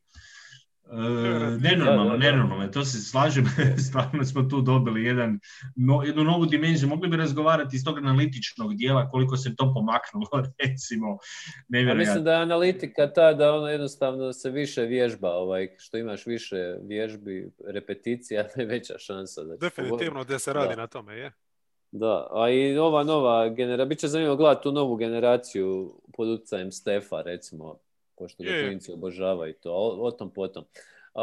Htio sam reći samo za Bullse još da, recimo, kod njih je možda ono što im je nekva feler još uvijek, ali ne nužno je da njima na dvije dosta bitne pozicije igraju jako neiskusni igrači. Recimo, pozicija playmakera koju već smo isticali, imali su i niz glupih poraza, recimo protiv Portlanda, baš jer nema tog playa, odnosno Kobe White je on iz neke uloge, Vinnie Johnson microwave ili Lou Williams novi ere, on prisiljen je igrat playmakera i tu ima, znači, jedan minus i drugi je na glavnom stoperu je Patrick Williams koji je super, ali ovdje recimo čuvao Kavaja i ga je par puta prešišao na neke čisto veteranske fore. Obzirom na koje su oni fazi razvoja, to je nekako i razumljivo, ali evo, to su im sad trenutno neke stvari koje koče da možda i ostvare neki bolji rezultat. Mislim, njih ova veteranska klupa već prije opjevana sigurno spašava određen broj utakmica, ali evo, to neko neiskustvo i nedostatak pravog playa, ne znam, Satoranski sad nešto počeo igrati, ali nije mi ni on baš za prvog playa baš igrač. Baš je protiv Clippersa dobro odigrao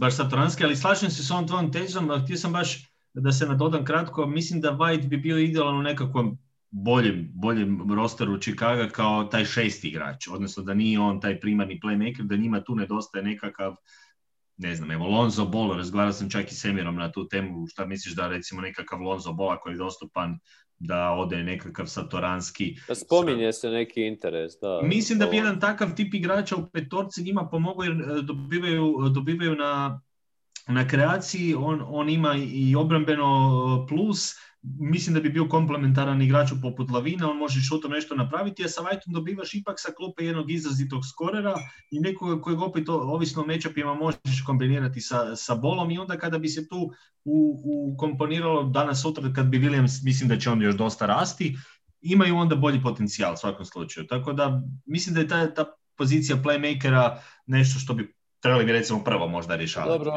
ovi svi igrači koje smo spomenuli su onako u nekoj dobroj putanji za razliku od recimo, ne znam, Wendell Cartera i Markkanena koji su još uvijek dosta veliki dužnici, iako su sad ozlijeđeni, pa ih nije fair prozivati. Barem u ovom tjednu.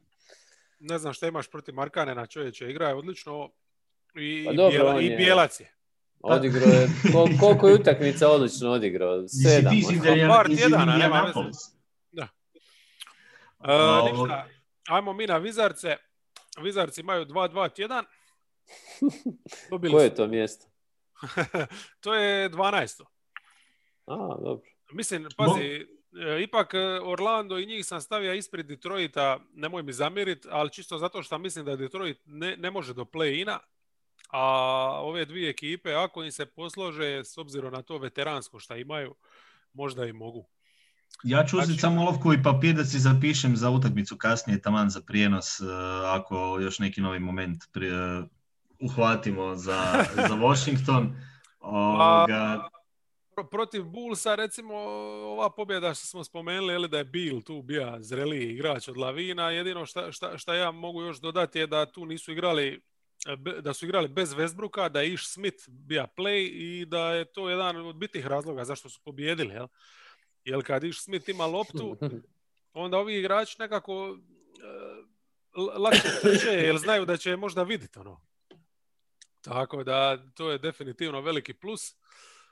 Protiv Raptorsa, mislim, to je bilo užasno, odmah su upali u rupu. Westbrook je bio baš tipični uteg Westbrookovski katastrofa, učinkovitost nikakva. Jedino što mi se iz te utakmice svidilo, evo to možda pisati u blokić, bilo je pokušaja nekih sramežljivih da igraju sa Avdijom čak kao centrom u nekoj small ball postavi. Ja. Ali to mi je zanimljivo jer oni su furali se ovdje sad u početku, znači kao Len i Lopez igraju samo protiv Knicksa, slična stvar s tim da su tu odmarali Bila, jel? Pa ta utakmica je bačena u startu, tu nisu imali nikakve šanse. Ali onda protiv Bostona su me ugodno iznenadili jer su startali sa ovim Wagnerom, jel? Pa Wagner je bio X-faktor te utakmice upravo. Mislim da su od taj trojice igrača, mislim da je on možda najbolji za ovu situaciju. Iako ga ne vidim kao nekog sigurnog startera dugoročno. Ali meni je nejasno zašto nije dobiva ovaj jedan period uopće minute. Jer... Pa on ima te nekakve zahvalne karakteristike, možeš u tom nešto napraviti, čak i obrambeno. Mene je obrambeno iznenadilo, pa baš odličnih reakcija protiv Bostona obrambeno, gdje je iskočio, znao prepoznati situaciju, udvojiti ili iskočiti na piku, donio je baš sa tim reakcijama nekoliko puta posjet. U napadu je ispratio što je treba ispratiti, opet on dobio, Westbrook je tu čak i odigrao ono što je meni bilo, mislim, najbolji opis utakmice između Bostona i Washingtona je prvo poluvrijeme Boston 6, asistencija Westbrook 8. Mislim, to sve govori gdje je Boston bio. Washington nije bolje reagirao, Hachimura i ovo što si rekao, mislim da oni su na tom situacijom kada im i Avdi ili Hachimura ili Wagner su u rotaciji uz ovu dvojicu da imaju malo više trke, imaju više šuta i nekako su brži su u napadu. I Lopez i Len su teretni, ni ja ne može puno više minuta pokriti, s tim da Lopez se raspada u određenim trenucima, tako da oni mogu biti jedan od njih eventualno backup, evo recimo tako, ali da obojice budu ti kao da ti popunjavaju sve minute na petici, ono stvarno patiš. Da, mislim, imaš istog igrača praktički cijelu utakmicu, to se ne može niko dopustiti. A Wagner ima te nešto 3&D kvalitete. Sad, u toj utakmici još uz njega mi je zanimljivo bilo, znači Bertansa, kojeg su bili vratili u petorku, ipak su ga sad nazad preselili na klupu, jer stvarno ovaj tip je niti u napadu, niti u obrani van nikakvog ritma je. I stavili su Ruija na 4, a ostavili su Matthewsa kao uz Bila i Westbrooka, kao trećeg vanjskog. I to je onako isto, onako jedna 3&D opcija koja, mislim, čovjek se u obrani bar trudi, ja. Pa to im treba, realno šta, imaš u Bilu Westbrook onaj koji će nositi cijeli napad i odnijet će ti većinu posjeda, imat će ti loptu u rukama, Hachimura može nešto, Wagnerom si dobio isto da nekoga ako može čak i iznutra i izvana uzeti koji šut, a Matthews mislim da Matthews čak nije ni šutirao u prvom poluvremenu, što je najbolje. Ali je trčao dosta.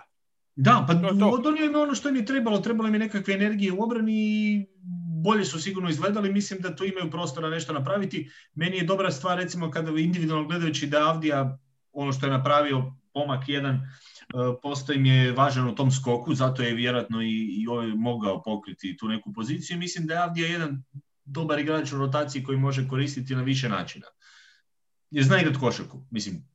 Da, on zna igrat košarku, a uvijek kada bi radio nekakvu selekciju, kada imaš dva igrača, gledaj, ovaj zna igrat košarku kakav god da je, nešto će ti, njegove odluke će sigurno biti inteligentnije i on će se bolje uklopiti u petorku i nekakav sustav, nego ovaj koji ima, ne znam, jednu od dvije karakteristike, ali u glavi je propuk ili ima određen minus na kojem patiš, odnosno gubiš cijelo vrijeme. Da. Ok. Hoćemo dalje. Idemo dalje. Orlando. Orlando 3 poraza, a šta reći? Znači tu su bili bez Fourniera, čini mi se protiv Portlanda katastrofa. Protiv Warriorsa isto ono užas. Dobro, tu su nešto izabili. Bilo je dobrih minuta protiv Warriorsa. Je, Okeke je zabija. U biti držali su se dok ovi nisu napravili prvu prednost i zaigrali obranu. No? Ali tu je zanimljivo bilo kako ih prati to prokletstvo da je Mason, koji je kao tu dobija priliku startat nakon 2 utakmice jer nemaju nikog drugog, se polomija. Prokletstvo pozicije te playmakerske ove sezone. Pa su na Bacon ostali kao nekakav kreator. No? Ali evo već protiv Sakramenta, znači druga večer back to backa, ne očekuješ ništa, jer Kingsi su u dobroj formi bili nekoj i onda se posrećilo im se da igraju bez Foxa i vratio im se Michael Carter Williams i ne možeš vjerovati ono koju razliku čini funkcionalni back, jel? Znači neko ko čisto može pritrčati, namisti zicer, tu i tamo vuču i Rosu da ne moraju sve raditi sami. I ono što je dobra stvar ovog tjedna je čisto što Ross se opet malo diže u formi. Tako da eto, mislim protiv Phoenixa nisu imali šanse, no. Ali eto, Ross je čak i starta protiv Phoenixa konačno, jer su ostali bez Enisa. Je, to je toliko mislim, kako ime... Ross je mora se baš dogod serija ozljeda da bi uopće ušao u petorku, baš toliko cijeni njegov učinak. Clifford toliko cijeni njegov učinak iz klupe i sve, tako da. A oni su desetkovani, ali recimo to protiv Warriorsa, htio sam samo istaknuti, stvarno par su dobili neke dobre minute s klupe i od Okeke i od Bambe, pogotovo prvi je stvarno na oba kraja parketa i trica ga je išla lijepo i sve, pa mislim, oni su u nekoj toj glupoj fazi. Da, i to protiv Warriorsa, Vučević je igrao početke parnih četvrtina gdje Stefan nije bilo na parketu, onda su tu u drugoj četvrtini zapravo ostvarili prednost koju Warriors su tek slomili krajem treće, tako da tu su ih malo prevarili, ajmo reći. I Bacon? Ali njima fali Molim? I Bacon? Da, i Bacon, da. Bacon ali... je sa neprikosnoveni starter. Ali fali im, kad već spomenuo Bacona, fali im ball handlinga, reakcije, svega što već godinama. A drago mi je da spomenija Bambu, jer lipo ga je vidio, ima kakvu takvu rolu, ja? Iako za razliku od Okeke, ne pokazuje previše, ali mi se sviđa šta su sad recimo u ovoj zadnjoj utakmici imali 3 čovjeka na klupi, Okeke, Bamba i Birch. Znači od 3 čovjeka na klupi 20 centri. A treći ti je isto Skoro. Predobro. Visoki. Samo front court. Yep. I onda ti ne starta recimo Okeke, nego držiš dalje onoga Clarka, ali dobro. Detroit. Eto ga. nakon što su cijelu sezonu proveli na 15. mjestu, sad su se popeli potpuno zasluženo, možda su tribali i više, jer to su momčad koja skida skalpove velikima i ovaj tjedan ima 3 pobjede i to 3 zanimljive pobjede.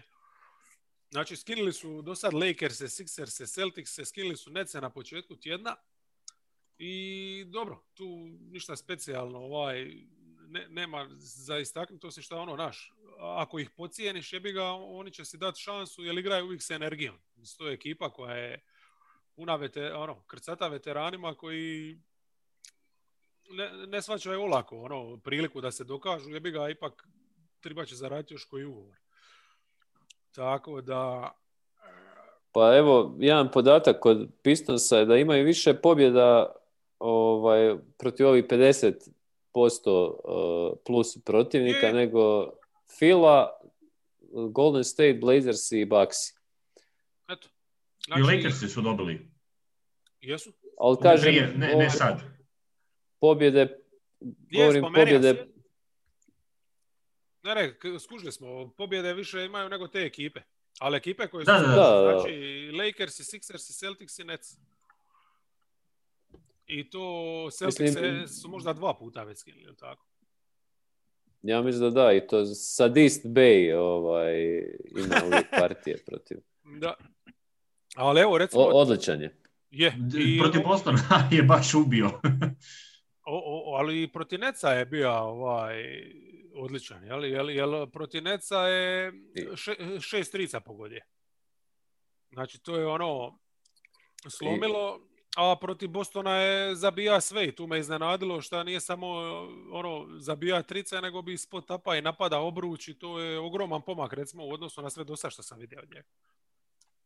I protiv Pelicansa ja imao i slash and kick nekakve akcije, i osim što je zabio trice i nekih dobrih obrambenih reakcija, baš... A protiv Pelicansa su mi odigrali najbolju utakmicu uopće ove sezone, jer kako bi mislim, ključno je bilo u biti što kad si gurnija njega u startnu postavu, ja? Grant je na 4 i to ti odmah širi reket. Znači, nemaš one standardne postave di imaš 2 teretna centra ili tako nešto. Pa tu je Blake koji je, evo, sad je neka nova moda da i oni Drummond imaju da su na pauzi i da dogovaraju trade-ove i to što je super, što je onda otvorilo baš ovu situaciju da... Pa da, mislim, nema smisla, stvarno nema smisla, mislim. Blake ti može donijeti tu po neku tricu, ali koliko ti donose Grant, evo sad na kraju Bay i Stewart je odlično iskoristio minute koje su mu se otvorile, mislim. Baš imaju 2 dobra ta mlada fajtera. Ali kakva skupina igrača? Pa tu su svi koje su drugi otpisali ili nisu dobili priliku kako treba na kraju. Mislim, i taj Plumlee na koncu koji bio, sa podsmijehom je bilo na neki način šta sad Plumlee u Detroitu, ali čovjek im je donio stvarno puno toga. A Plumlee zna se šta zna, i to je to, on ne iskače iz svoje role, on će to odraditi. Pa on žao mi je što se Smith našao u karijeri u lošoj situaciji, možda i on stvarno ovdje s vremenom dobije nešto živosti da se pojavi opet u rotaciji na neki način, on stvarno do trenutka dok nije otišao Knicks nije igrao lošu košu. Koji Smith? Dennis. Aha, Smith Junior. Smith Junior. Da, Smith Junior, ne? Pa evo, možda bi mu se mogle minute neke otvoriti. Pa evo, i Jackson je u toj nekakvoj novoj prilici. Je, dosta tih onih reclamation projects drugi treći draft. Ovo je 3. draft. Da, Dorel Wright, tako. Zanimljiva ekipa, ne znam. Evo sad kako sam to vidio za Blake-a, još su mi draži. Da, evo, Blake u biti to nam je novi moment. Blake će sjediti dok ne vide rješenje, a koje ide prema ili trade ili buyout potencijalno. Buyout, znači. A, vjerojatno. Buyout, da. Da. Uglavnom, protiv Pacersa su odigrali očajno, samo da to spomenemo. Ali dobro, to se zalomi tako u ekipi, ali ove 3 utakmice gdje je Bay bljesnija, To je bilo to, kažem ti, ovo protiv Pelicansa, najkompletnija partija ove sezone, znači Grant odličan u napadu, solidan u obrani, Wright na lonzi, nadigra ga praktički tu utakmicu, tako da vidit ćemo i to sad. Je ta vizija Troy Weavera.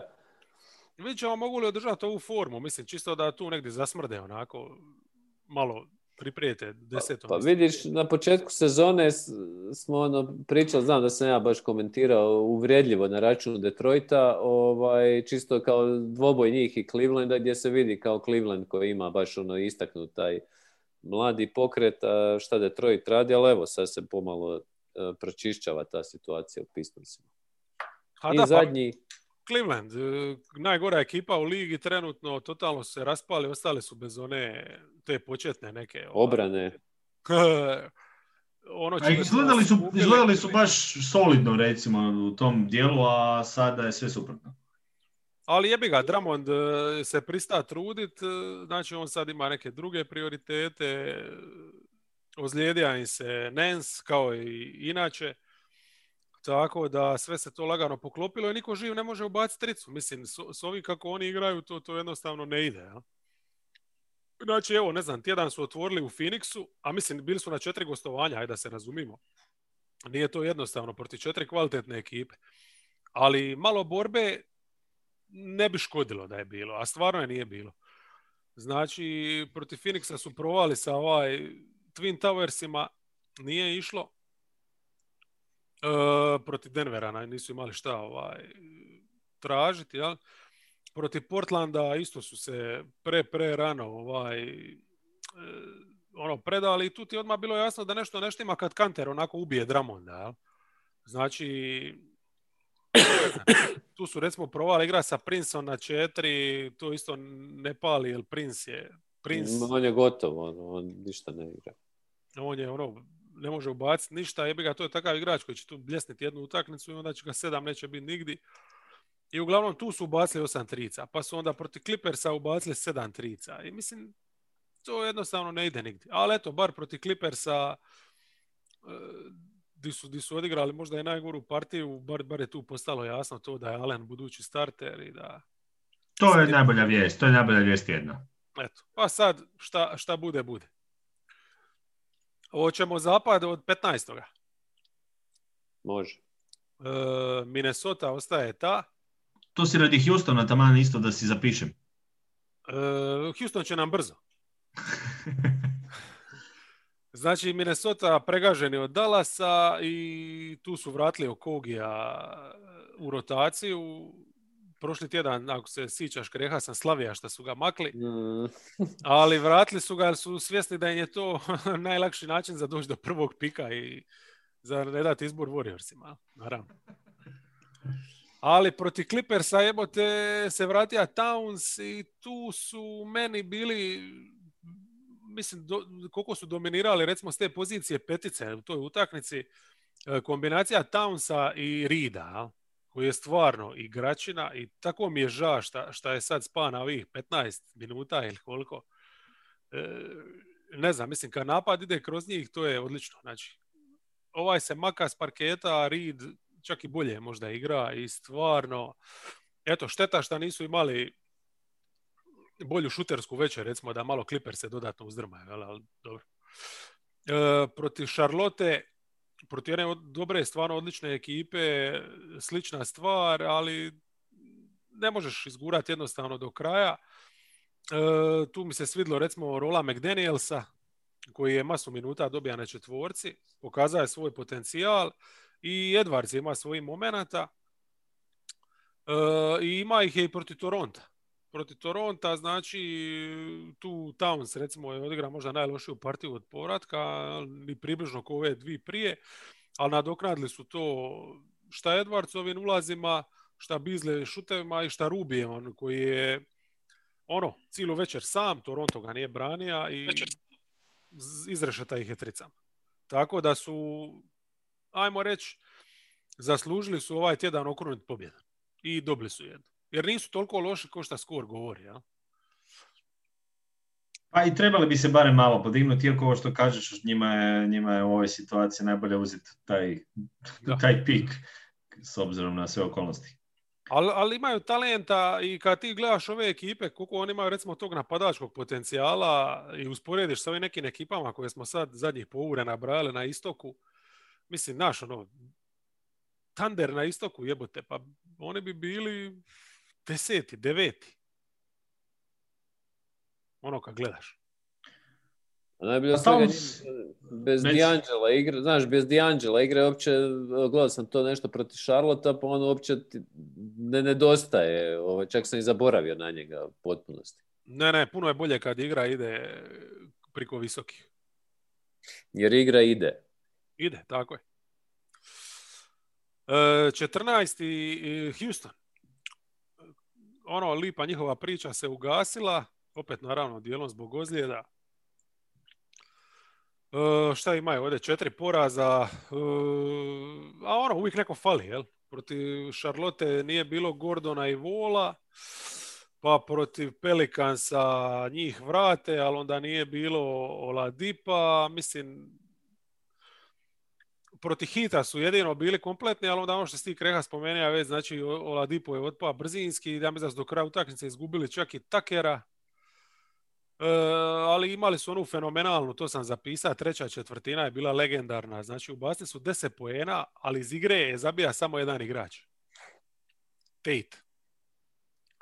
Njegova 4 ubačaja iz igre su jedino što su oni ubacili, znači imali su njegovo 8 poena plus još 2 slobodna, je rekao pogodija. Nevjerojatno. I Tate mi je nekako najpozitivnija priča tog njihovog tjedna, općenito. Ne znam, meni se ta obrana isto ugasila.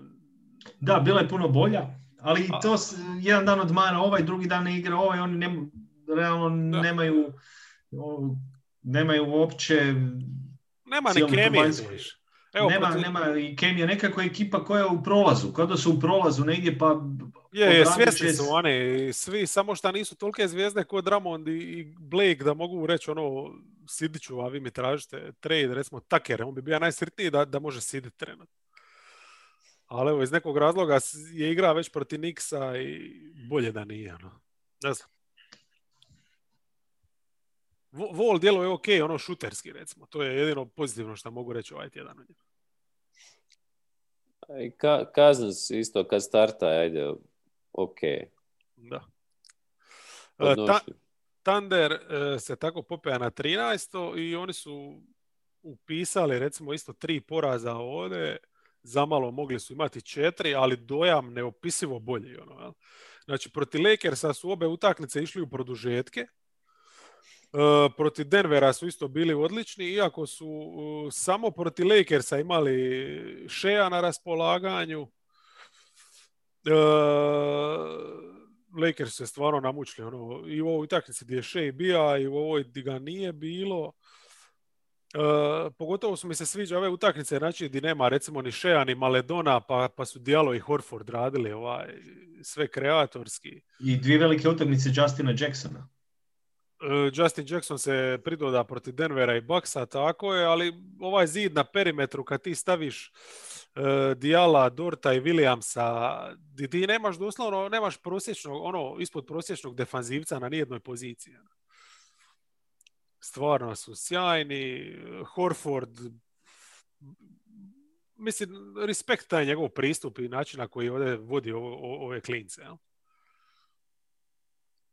Tako, Denver ih je dobio na kraju na rutinu, malo su ušli kilavo u utakmicu, a ovo protiv Milwaukee, to smo već masu toga i rekli, u toj utakmici Jackson je zabija stvarno sve kad je tribalo i čak je starta u toj utakmici, Dijala su priselili na klupu da bi kao vodio drugu postavu, praktički u prvoj, onda si ima jednog pleja, to je bio samo Horford, ali njegove te lopte, prvo koliko je Lopeza je otjera s parketa, onda je razigra Dorta, razigra je Williamsa, razigra je Jacksona i razigra je Bazleya koji bi je u biti u toj utakmici možda čak i veći junak od Jacksona i Horforda, jer i bio onaj jedan period kad su Bucks se počeli vraćati i kad su se vratili, kad su čak počeli raditi prednost. I onda me Bazley iznenadija, jer kod njega mi uvijek fali te neke agresivnosti, znaš, nekako ima puno onih perioda utakmice gdje mi je pasivan, a ovdje je bio ne samo što je zabija trice, nego je trča, zakucava, par puta ono iz spot-upa baš jurnija na obruč. Ono. Respekt. Imaju čudo mladih igrača. Čudo. Ne, kod njih je dosta tih, za razliku od nekih drugih ekipa, kod njih je nekoliko tih igrača pokazalo da bi moglo biti na neki način dio Oklahoma i u bližoj budućnosti, a neki možda i dulje, i mislim oni sasvim pristojno izgledaju, ušli smo, znači realno gledajući mi smo njih označili prije početka sezone sa najgorim rosterom u obje konferencije. Da. Pa da, zato što Horford i Hill smatraš i nekako odstrelnim igrač koji će biti tradan i kad tad vjerojatno hoće, ali svako malo neko iskoči, evo Justin Jackson i to sve. Mislim, protiv Lakersa isto super partija, otišli u produžetak, to je bio tipični poraz kako se zove, iz mladosti, neiskustva i svega, ali kako su prvu četvrtinu odigrali sa, ne znam, tipa iz reketa koliko su zabijali, ofenzivnih skokova napravili, sve stvarno i SGA koji je klač, mislim, to je stvarno, imaš oko čega graditi. Tako da, super. Kingsi, prošli tjedan smo ih hvalili, ovaj tjedan su potonili opet, ali dobro, mislim, imaju olakotne okolnosti, znači protiv Sixersa su izgledali dobro, imali su najbolje igrače na raspolaganju, izgubili su završnicu jer su ovi stvarno ih ubili obranom. Ali onda protiv Orlanda nije bilo Foxa, ja mislim da nije ni Bagley već tu igra, ali dobro, manje više bez Foxa jebi ga, puno toga se mora prisložiti i Vučević je stvarno bio ogroman, tu njima problem. Znaš, kad oni igraju tu obranu sa puno svića, onda, mislim, Vučević je prevelik za Holmesa, a kamoli još kad ga preuzme neki bek. Protiv Memphisa se Fox vratio, ali nije to bila ni sjena Foxa, bio je to onaj Fox kako smo gledali veći dio sezone, znači kojem uvijek fali malo šuterske kvalitete i te nekih tih odluka pametnih. Defanzivno su naravno problematični i to je to. Morant i Valanciunas pick and roll ubili su ih jednostavno. Eto, jedino mi nije jasno zašto su startali recimo sa ovim Jeffriesom. To sam i ja gledao jutros. Nisam gledao utakmicu, ali potpuno bezvezan igrač, dobija si i Bjelicu nazad nakon dugo vremena ili zašto jednostavno stvarno ne startaš s Haliburtonom. Tako. Ali dobro. A ovaj tjedan ih čekaju Brooklyn, Miami, Chicago i Milwaukee. Jep, sretno s tim. Pelikansi su isto malo usporili i isto junaci prošlog tjedna. Da vidimo, oni su imali pobjedu protiv Houstona, ajde dobro, to mislim nema ništa specijalno tu za dodat se. Ali onda su imali ta 3 poraza od Bullsa, gdje ih je Lavin izrešeta, ali dobro, druga večer back to backa, pogledat ćemo i kroz prste, ja? Pogotovo recimo u toj utakmici je bilo očito da Adams, na njemu se itekako najviše osjeti umor, ja? A onda protiv Dallasa i Detroita jednostavno nisu bili u stanju nametniti svoju igru. Ja? Znači tamo kad je Dallas krenija sa tricama, odnosno kad je Zinger počeo izvlačiti njihove visoke, to je to. Ti jednostavno ne možeš pratiti sve te šutere na perimetar sa Adamsom i Zion.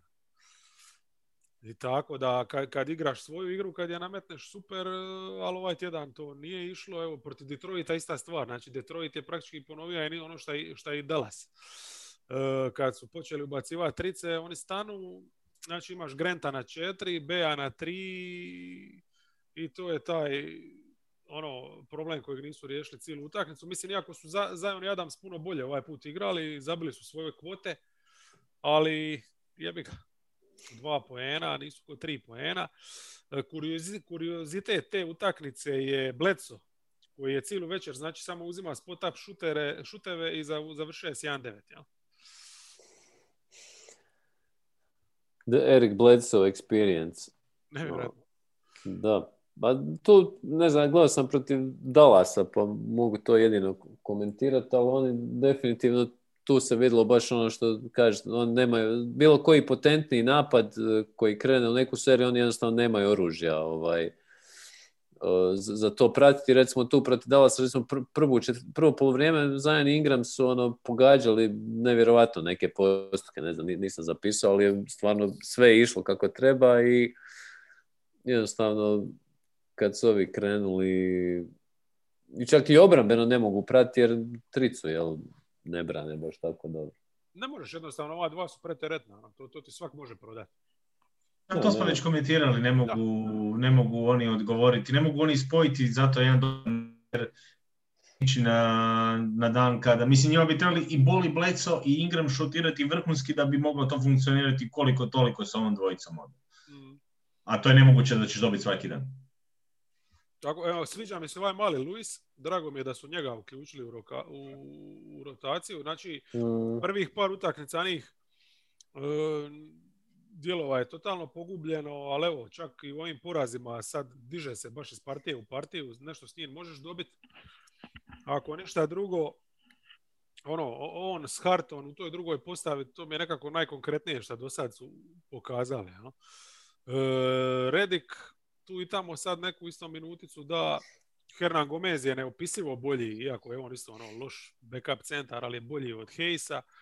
Tako da ta klupa kad staviš malo sa Zionom, malo s Ingramom, može gurat, može, ali jebi ga, na zapadu je to još uvijek premalo. Memphis, njih sam bacio tu na 10, još uvijek je play-in misto, ali nisu mi uvjerljivo djelovali u dosta ovih utakmica, iako tjedan nije toliko katastrofa, 2-2 je. Protiv Toronta su baš mi bili loši. Znači, Valanciunas se to nešto zabija u sredini, ali nisu ništa zabili izvanka i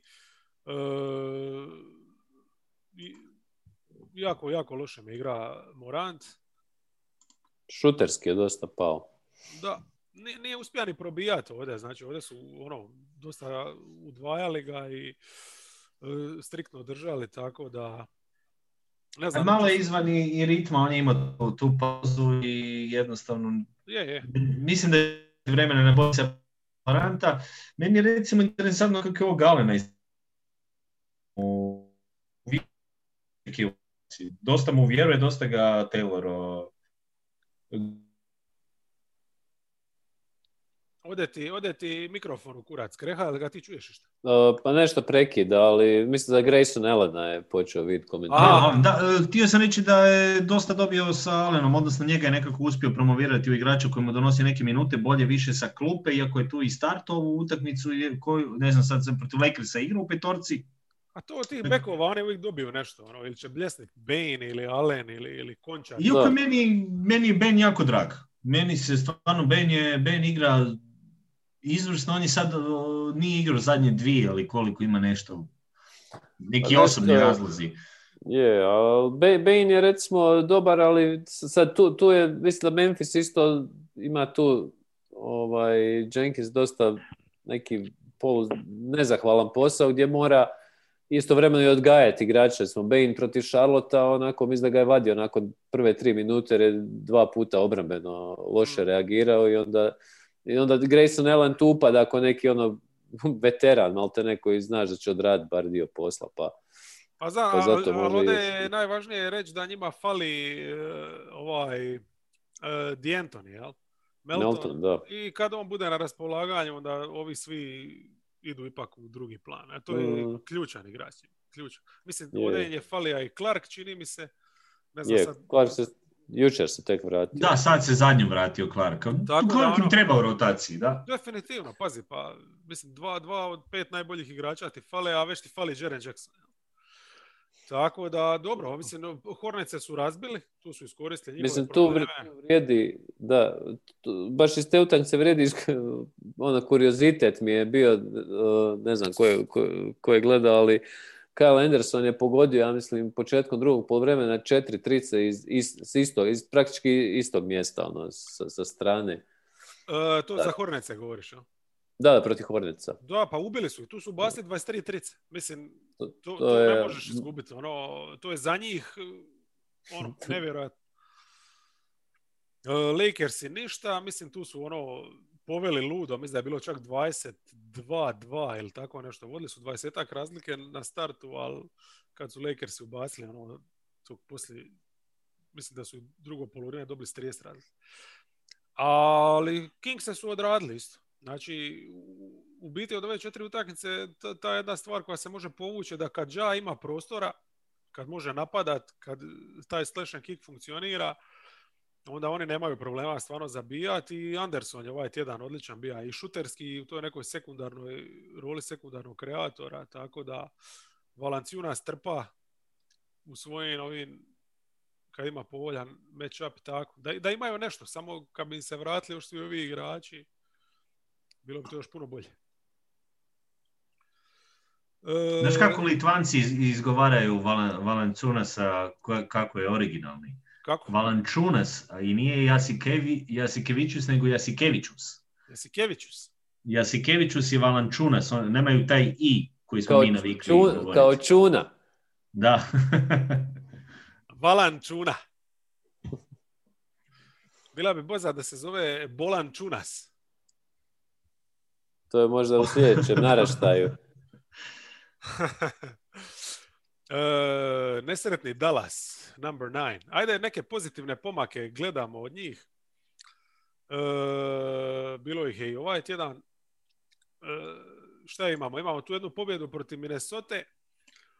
Znači, napravili su tu ogromnu prednost na startu, onda su je skoro lagano prokockali, ali dobro. Nije dobro kad dozvoliš 45 poena Wolvesima u zadnjoj četvrtini, ali jebi ga, zabija se, 500, tako da nije problem. Mislim, ključno je da je protiv Atlante u biti onaj neki iskorak koji je prošli tjedan protiv Atlante krenija sa Zingerom, ovdje je bio baš bio je odličan protiv Minnesota, je bio dobar cijeli tjedan manje više. Protiv Pelicansa je bio briljantan, čak bi rekao da je bio važniji od Luke. Jel? Znači, mislim da imamo najbolji tjedan, čak u kontinuitetu gledajući. Jako bitno, da. Tako da protiv Atlante ovaj put isto su igrali s njima, nije bio toliko fantastičan, mislim Atlanta je skužila da ne bi bilo ga loše zatvoriti, Collins ga je stvarno držao striktno, izlaze je za njim svagdi, plus se još nakrca i penalima, znači tu je bio taj neki igrač manje koji je fali, ali tu je povuka dobar potez Carlisle konačno nakon dugo vremena, da je nešto napravio, da mi je vrijedilo zapamtiti, to je da je stavio Bransona cijelu tu zadnju četvrtinu. To sam htio baš reći, Branson je meni u ovim zadnjim nekim utakmicama bolje mi reagira i od Richardsona i korisniji mi je od... Mislim, on ima ne samo 6 igrača, ga možeš ubaciti u petorku uz Dončića i dosta dobro funkcionira s njim. A spominjali smo u podcastima baš prethodnima jednom da ne bi to bila loša neka opcija za malo živit napad, da Luka ne igra toliko sam, jel? Da sam ne ide stalno tražiti neki mismatch ili jedan na jedan da rješava, nego da ima malo Bransona, da iz nekog pick and rolla mu se otvori neka situacija. I to je ovdje baš bio slučaj. I Branson je stvarno zabija masu šuteva preko Younga, naravno. Jel? I tu ih je pokrenio taman koliko triba. Hardave dobro zabija trice, inače šuterski su se digli. I dalje ja mislim da su među najgorim ekipama lige, ali ovaj tjedan je to bilo pristojno. Jedini problem je što cure u obrani i dalje nenormalna. Znači, provukli se protiv Atlante, Minnesota su dozvolili kajete tu suludu četvrtinu. Ajde dobro, protiv Pelicansa nisu imali nekih problema, ali Portland jebote... Znaš, Luka odigra savršenu utakmicu. Zabili su trica dovoljno otvorenih, stvarno sve što je tribalo.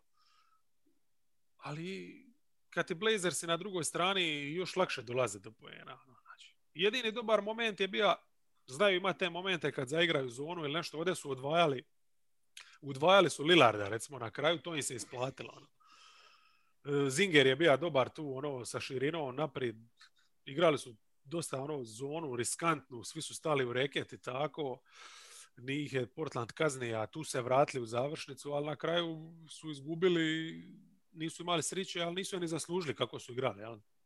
Dobar dio utakmice. Pa mislim da ovo ovo sad zadnje nekoliko utakmica Dončić, mislim vidi se i po brojkama i po učinku i sve, ali on jednostavno puno bolje, lepršavije izgleda, čini se da je konačno došao u onu neku željnu formu. Ne, napaden je fantastičan, to uopće nije sporno. Da, i napad se diže, mislim da kad se gledaju ovi rejtinzi i to sve. I Zinger, prošli put smo govorili da li je ušao u neku drugu fazu karijere, sve, ali evo, barem protiv Pelicansa se opovrgnuo to. Puno je bolje djelovo, kretao se i šutirao u krajnjoj liniji. Mene jedino ta obrana znači malo zabrinjava, jer ti si uložio toliko u nju. I ništa nisi dobio. A ništa nisi dobio. Baš ništa. Ne znam koja rješenja tu mogu napraviti. Mislim, bez toga neće moći napraviti neki iskorak i dalje je to onda ekipa za kolanjska praktički. A mislim, ne može, znaš, i Finney Smith i Josh, izlaze oni na te šutere i to, ali da, nema ono da su nekoga baš, kažeš, evo, zatvorili su tog i tog igrača. Ne zaključaju nikoga pošteno, ovo što što je Đira rekao, jednostavno oni na odličan napad dođe im ekipa koja im još lakše zabija. To je problem koji je teško tako održavati da pobjeđuješ u utakmicama. Evo, recimo, ja se mogu možda 3 situacije sititi. Evo, recimo, to udvajanje Lillarda, ali to je više igrom slučaja nekako ispalo da je stvarno ta Porzingisova dužina i Luka par puta kad je ostao kao taj drugi, baš su mu smetali dužinom, ali mislim to je udvajanje, jebi ga, riskiraš puno. Na drugoj strani imali su sriću što nisu primili koševe. Imali su protiv Atlante zonu u onoj prvoj utakmici gdje su napravili neku razliku i sjećam se još Denvera prije mjesec dana kad je Finney Smith čuva Marija, a s tim da je Mari tad bio u komadima. Tako da premalo je toga. Jako, jako malo. Mislim, za ekipu koja toliko svića, išli su baš na to, ti igrači koji ostaju jednostavno ne donose previše. Ne znam, možda se jednostavno treba uigrati. Oni isto su imali problema sa covidom i sličnim stvarima. Tako da sve to treba uzeti, s rezervom. Spursi, number 8. 3 odlične pobjede ovaj tjedan, 1 poraz, bože moj, od Steph Currya nije sramota. Steph je skužio, to je bio uzvrat za onu prvu utakmicu koju su dobili. Steph je skužio šta treba raditi, kako se otvarati, kako zabiti. I tu su ih razbili. Ali ova prva utakmica mi je bila zanimljiva, tu su imali neke stvarno dobre poteze.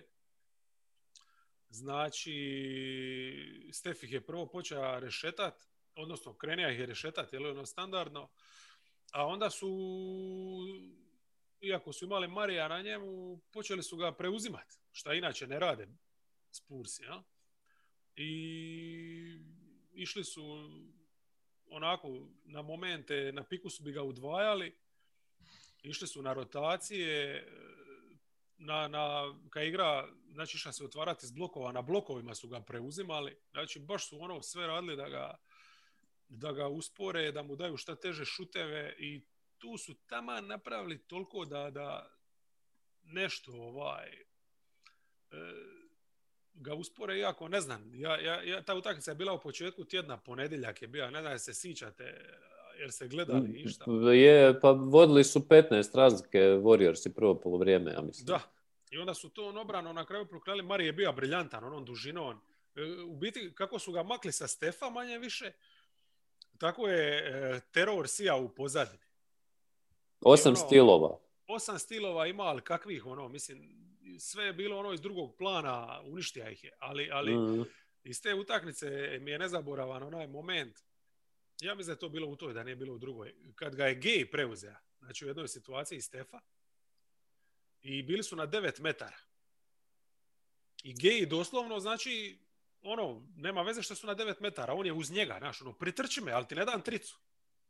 I on se diže, praktički sa out linije i priko Rudy Gaya ispruženih ruku sa 9 metara zabija suzu. To je s lijeve strane. Da, mislim, nevjerojatno. Eto. Štef igra svoju igru. Nevjerojatno je. Tako da Spursima, mislim, svaka čast što su tu izveli uopće. Ali mislim, dobri su. Kad su posloženi, kad su kompletni, to stvarno štima ko sad, to su pokazali protiv Atlante i Charlotte. Znači, obrana im je briljantna.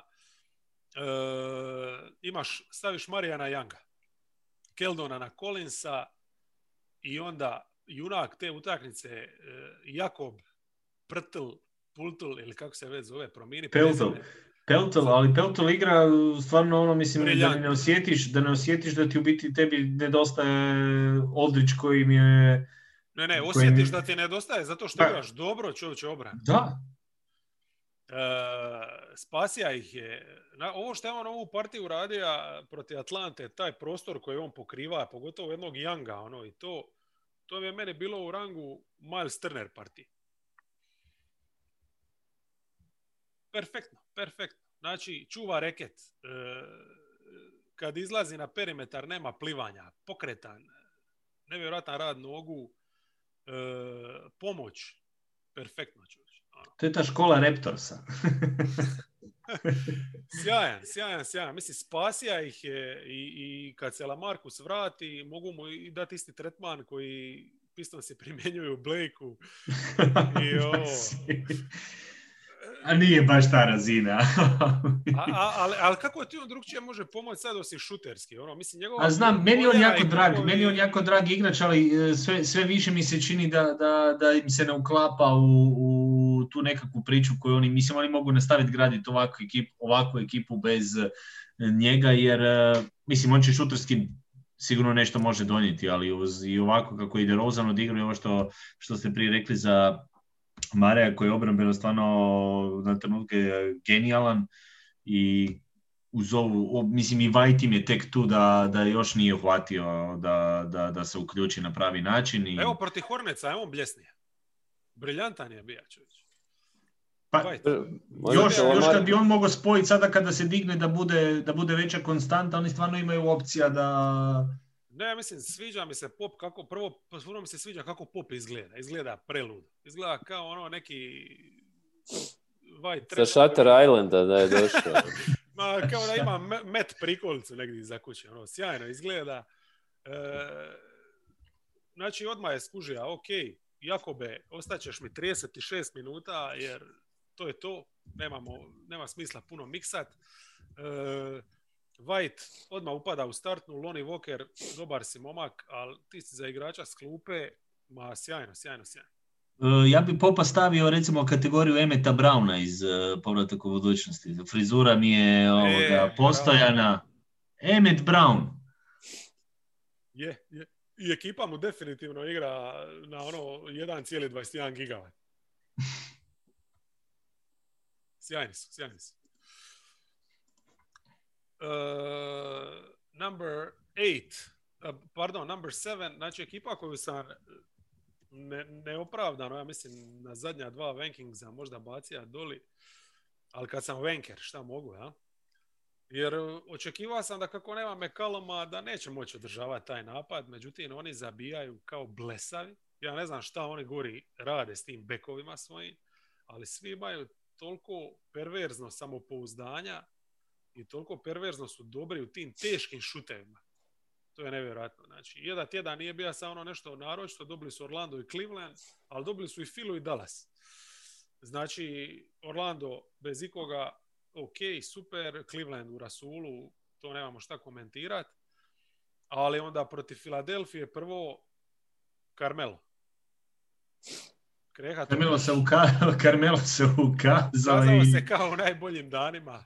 I odlučio je sad do kraja ja šutiram i dobivamo ovo. Da, a to je to. Znači, fali ti CJ McCollum, kako ćeš nadoknaditi to? Pa tako da ga svaku drugu utakmicu glumi neko. I spojio je dobar tjedan, pa ne znam da li je bolje šutirao jedan tjedan do sada, Carmelo mislim. Da. Baš je vezo je nekoliko utakmica gdje je pospremao svoje lopte i čak ove neke koje ima malo loših perioda je uhvatio nakon toga bolji ritam i donio taj napadački impuls koji fali kada nema CJ-a. Da, ali Trent je sjajan čovječ. Ne, pa Trent igra ko zvijer. Kako ćeš njega sutra izbaciti iz petorke? Pazi, i Simons ima tih dobrih momenata, Hood ima. Pa i Kanter donosi, kod meni se nekako čini da je Kanter ko stvoren za Portland i to on nigdje ne igra ovako osim u Portlandu. Igrao je prije tako u Portlandu, onda nije nigdje igrao pošteno, mislim pošteno. Ne. Znaš što ti ja mislim da je tu razlog? Zato što u Portlandu ga prihvaćaju takvim kakvim je. Očito on tamo, mislim... U svakoj drugoj ekipi do sad su ga tirali na klupu nakon neke obrambene pogreške, u Portlandu točno znaju šta može, šta ne može i ne traže od njega ništa drugo nego da skupi defanzivne skokove. I to je to. I u napadu on skupi, uhvatite neke promašaje pa spremi uvijek ime. U napadu je ludilo, to nema problema. Mislim, ubija je Dramonda, baš ga je ubija. On je uvijek imao tu finesu u napadu da zna odigrati ovoga. Kad primi loptu bliže košu duboko na postu, on je tu uvijek neugodan. I mislim, i proti Sixersa vidiš da Embiidu nije svejedno, znaš, ne može ga tek tako ostaviti. Pa da, jer ti može ti 3-4 napada za redom zabiti. I onda se otvara prostor za ove luđake. Mislim, njima je napad ovih 13 utakmica, to sam morao ići pogledat, znači bez McCalluma još bolji nego što je bio s McCalluma. Znači oni zabijaju u 13 utakmica bez McCalluma 117 poena na 100 posjeda. Oni moraju proći cijelu traversiju, znači prvo da im se u sezoni ozlijedi 2-3 startera, onda da neko s klupe uđe, onda ti uhvate formu, onda se vraćaju starteri, pa oni sa opet lošije pozicije ulaze u play-off i opet igraju bolje nego što su igrali prije. Mislim, ne znam, oni imaju jedan čudan, uđu u sezonu, pa onda fali, oni su uvijek bili, znali ima taj jedan sebičan dio, kada Lillard i McCallum nikome nisu dali loptu, njih dvojica ispucaju svoje, a drugi onda nikako ne dođu, i nekako ono što smo na početku komentirali, da ta ekipa nije dobro sjela do kraja, sada su počeli svi ovi drugi funkcionirati kada su dobili prostor. Možda im ispadne ovo na koncu kada se vrate CJ i Nurkić, a mogli bi nakon All-Star pauze imati obojicu. I onda ako budeš timalo da su svi... To može onda biti najbolji dio sezone za njih. Ove ozbiljne ekipe inače nemaju toliko prilike dati igračima, znaš, iz tih nekih, iz pozadine minuta ko što su oni sad njima dali. Oni su sad sve ove igrače dobili, čovječe, u puno bolje izdanju nego što su bili. Mislim, ti igrači su shvatili da mogu. Jel? Mislim, za Trenta je fantastično nešto kako igra. Pritom je zanimljivo da su 29. obrana lige. Da, ma to je, ti su se pomirili. Ali kad zabijaš 117 na 100, boli te briga. Hoćemo li na 6? Warriorsi. Znači 2-2 tjedan, solidno je to bilo, već smo spomenuli ovo protiv Spursa. Ovu drugu su dobili, tu mi je zanimljivo bilo, recimo to sam pratio, baš me zanimalo kako će se prilagoditi na tu obranu San Antonija, šta će raditi da oslobode Stefa. I znači zanimljivo mi je bilo tu da Stef recimo blokove nije trča, nisu to bili blokovi gdje bi se otvara na stranu, nego je uglavnom protrčava kroz reket i istrčava je iz bloka centralnoga direktno na perimetar. Ja? I tako je dobija puno više prostora, ali ga nisi mogao zatvoriti uz korner. Onda je mogao krenuti lijevo, desno, pobići u dvajanju i jednostavno s obzirom da njemu je prostor drugčiji pojam nego svima nama, onda ode na 9 metara lijevo, šutne, ako nema nikoga na njemu, to je trica i to je tako bilo. Znači, jednostavno, Spursi... Ubio je Rudy Geja. Tricama, ulazima. Da, mislim, svaki mismatch, ništa jednostavno nisu mogli napraviti. Tako da, napravo su, evo tu se zabilježio 16-0 početkom treće, to je bilo presudno i treba Draymonda istaknuti, bio je puno bolji nego utakmicu prije. Bio odličan u obrani i onda nekako i taj napad, čak je imao 2 coast to coasta, što je možda naznaka da će doći neku bolju formu. Mislim, oni su prvu utakmicu isto bili su do kraja u igri i onda je, ne znam, Stef je fullo na polaganje. Ma da, pa praktično je Mari zabija onu tricu za pobjedu. Da, Draymond je isto pucao neku tricu, 5 sekundi prije kraja i to što vjerojatno nije baš najbolja opcija, ali dobro. Da, to su mu namisli, ono, kao nesebično. A, slušaj. A obranu su, što si rekao, igrali isto puno bolje. Recimo, ta zona koju često stvarno dosta je koriste, ovdje je baš djelovala dobro. Ono. Mislim, protiv San Antonija možda čak i nije loše igrati zonu, jer ti kad realno gledaš, oni baš jesu kilavi tu sa tim šuterima. Njihovu startnu postavu dosta izazoveš tako. Imaju tu pobjedu protiv... Reci. Pa ne, htio sam samo reći da, mislim, vidi se, još uvijek postoji kod Warriorsa ta neka značajna razlika, ono, kako Steph i Draymond, koji, mislim da Draymond ima najviše dodavanja, ono, su igraču za broj koševa i to, ali kako od njih igra brzo teče, to su oni stari Warriorsi, gdje, znači, se što brže oslobađaju lopte i sve, ali ostatak ekipe još uvijek to teže prihvaća, ajmo reći, ali dobro, to je nešto što ovisi o kalibru igrača. To je bilo vidljivo baš protiv Orlanda, recimo. Je. Di je ona utakmica koju ti trebaš dobiti 20 razlike, a ti si kila, treba ti ono, ne znam, vrhunska Karijeva partija i 23 ko bomčad su zabili da bi se odvojio od ovakve ekipe.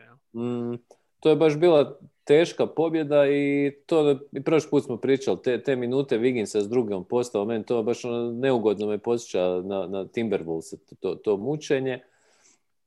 Stefu su tu je on baš vidljivo koliko je, pogotovo prvo poluvrijeme, koliko je reket bio oduzet od strane Orlanda, on baš je uglavnom, mislim da skoro sve trice uzimao, nije imao čak ni jedan ulaz. I neka dobra, zanimljiva petorka koju su izveli je bila sa Draymondom na centru i Mulderom kao još dodatnim šuterom i tu su malo uneredili Orlando, pa evo. Bar su nešto spoznali ako su se već mučili protiv ovih. Da, i imaju još taj poraz od Netsa, ali tu stvarno su ih ovi razbili. Ništa nemam specijalno dodati, osim da su nemoćni bili. Ono. I tu je Steph, mislim, zabija jednu pristojnu količinu poena, ali to je ništa za ovakvu večer. Ja? Di je opet treba vući maksimalno. Denver 5. Ja ću se morati ispričati. Moram ići na prijenos. Moraš ići. A mislim, moram se obući dok krenem, pa taman da... Čekaj, ja nećeš ići u to hudiju u kojem si bio već 2 tjedna. Svaki podcast je u istom hudiju, daj, nemoj se preoblačiti. Ne, to je za podcaste samo. Daj, molim te, za prijenos imaš drugu. Pošalji nam sliku na prijenosu, kako imaš. Ne, za prijenos imam crvene i za ove zelene, sve imam u bojama već. Jesi siguran da nećeš s nama odraditi još samo Denver? A bi vrlo rado. Ovoga puta posao zove. Može. Moram pričati do 3:30 ujutro, šta ti je? Slušaj, ako ništa drugo, ovo ti je idealna utakmica da zabaviš se fantasy rosterom. Strašno. Hvala na sudjelovanju. Ništa, do idućeg slušanja. Može. Živio, vid. Živjeli. Pozdrav. Eto, tako nam je naš jedan prijatelj otišao, jer mora komentirati čovječe... Vizarce i zaboravio sam s kim igra. Vizarce i čekaj... Houston. Isuse Bože. Stvarno moraš imati sreće u životu da tako nešto dopadne. Ponedjeljak navečer. Kako bolje provesti noć ponedjeljak navečer. Ajmo mi ovo brzinski onda. Denver 3 pobjede, vraćaju se lagano, imali su ovaj loš tjedan jebiga, ali njih isto prcaju ozljede, ništa drugo. Ja? Protiv Milwaukee, dok je još nedostajalo rotacije, to nije bilo dobro, a evo kad su se lagano počeli, mislim tu je očajno odigra i Porter i Murray, mislim nisu mogli zajedno pogoditi ništa. Kad imaš loše igraš u napadu, a nemaš obranu, to ti ne ide dobro, ne? Ali to je recimo bilo Porter Jr. Baš sam imao jedan telegraf pas u trećoj četvrtini, baš kruna svih promašaja i felere, onda još lagana kontra za Janisa. To je još jedino, Millsap mi je dobro izgledao, stvarno čubo Janisa tu veteranski. Meni ti je tu najbolji moment bio taj što nakon onoga što je priredio protiv Lakersa kad je igra Hartenstein, ovdje nije ni ulazio. Pa dobro. Odmah su ga srizali, tako da to mi je bio dobar moment.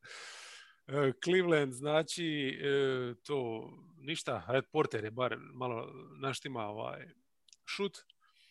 A protiv Thundera, mislim, tu utakmicu mogu objasniti nekako, sjećam se kako su ih zadnji put jednostavno dobili i mislim da su vjerojatno mislili da će tako biti sad, samo što tad zadnji put su Oklahoma igrala bez Horforda i cijelu večer su igrali sa Robien i Bazleyen, jel, kao parom visokih, a sad ipak bio Al Horford i to je bilo odlično. Mislim, prvo nisu mogli ništa zabiti, mučili su se dok uopće nađu šta i kako. A onda su u nastavku konačno počeli igrati, čak su nešto i u obrani sa zonom, jel, pokušavali, ali mislim, zabili su 57 poena, tako da to je to. Mislim, u prve 24 minute, ne znam, mislim, bili su, rating je bio ispod 90. Kako ćeš u NBA tako igrati? Jesi ulovio protiv Lakersa? Jesam. Nisam gledao. Jesam, jer Mari se razigra baš ovdje protiv Oklahoma, to u drugom poluvremenu. Porter ima lipi momenata, Jokić čak nije ni triba ići na neku ludilo razinu, iako mi se svidlo, recimo kad je trebalo na kraju zabiti ona jedna akcija imaju sjajna, di zarola se iz bloka, jel, ko šuter, na vrh reketa, primi loptu i onda puca ono slobodno. Mislim, to je milina gledati. To su prodali ove sezone već 1.000.000 puta. Tako da to, mislim, takav šut njemu složiti u klaču, to je zicer. Tako da su Oklahoma odradili, a Lakersi su igrali doslovno dok je AD bio na parketu, ni tu nisu izgledali baš nešto najbolje, čim je on otpao, oni su jednostavno energetski potonili, ali jednostavno ko da im se nije dalo, jer su znali da ih čeka mučenje. Ne znam, u samom startu utakmice recimo nisu, ako se sjećaš onu prošlu gdje su startali sa Jamaica Greenom, jel? Da su dobili na veličini, jel? Je, ovdje nisu tribali jer su imali Portera, koji je dosta velik onako, tako da je bilo, njega je dopalo LeBron uglavnom, ali kako je kasnije Davis izašao, onda su LeBrona više čuvali sa visokim i manje više ga je čuva Nanji, mali. Uh-huh. Kako se ozlijedio Millsap, umjesto da gurnu, ne znam, na četvorku Greena, dali su šansu Malome, Green je ostao na klupi, jeli, i Mali je zabija sve trice koje je triba. Sad, ne izgleda mi taj njegov šut sjajno, ne znam je li to nešto sad što će stalno se moći koristiti, ali ako može ubacivati trice, ovako kako ubaciva protiv Lakersa i djeluje sasvim pokretljivo, znači uspijeva je trčati za LeBronom, ima masu, dosta je veliko onako i pokretan, tako da uz Jokića može biti zanimljivi dan. To je što im fali zapravo. Nije sad nešto defanzivno, takav eksplozivni bloker ili nešto, ali jedno pokretljivo tijelo za razliku od Hartensteina, tako da eto, ajmo reći da je to upgrade na toj poziciji. No? Tako da, iako su i sami igrali, znači bez ovoga Harrisa, kojeg sam više zaboravio uopće da postoji. Barton nije igrao, ali to mislim da je čak i plus. Jel Barton i Porter nekako kam igraju zajedno, tu ima neke loše kemije, jel? Ne znam, s kim Barton ima uopće dobru kemiju, to je momčad, to mi je. I tako. I u principu su ti onda startali Morris, Porter, kasnije Nanji kad se Millsap ozlijedio, tako da je jedna totalno zanimljiva postava. Nešto se tu vrti. Ali dobro, za njih nemamo brige nikakve. 4 Phoenix Suns je ekipa tjedna možda ovoga, a? Da. Super partija. Ja sam gledao Milwaukee i File. Dovoljno. Jer u principu cijela priča tjedna je da Booker, kojeg smo kad smo govorili o All-Staru, nismo bili sigurni, bar ja nisam bio siguran da je All-Star, s obzirom kako je igra, ovaj tjedan je potvrdio da je. To je cijela razlika. No? Dobro mu je došla valjda ova prva utakmica protiv Clevelanda, tu su odmorili Pola i dali njemu da radi šta hoće. Valjda možda i s namjerom čak da ga razigraju, znaš. I uzima je totalno bezvezne, nerezonske šuteve. Utakmica je bila totalno bez veze.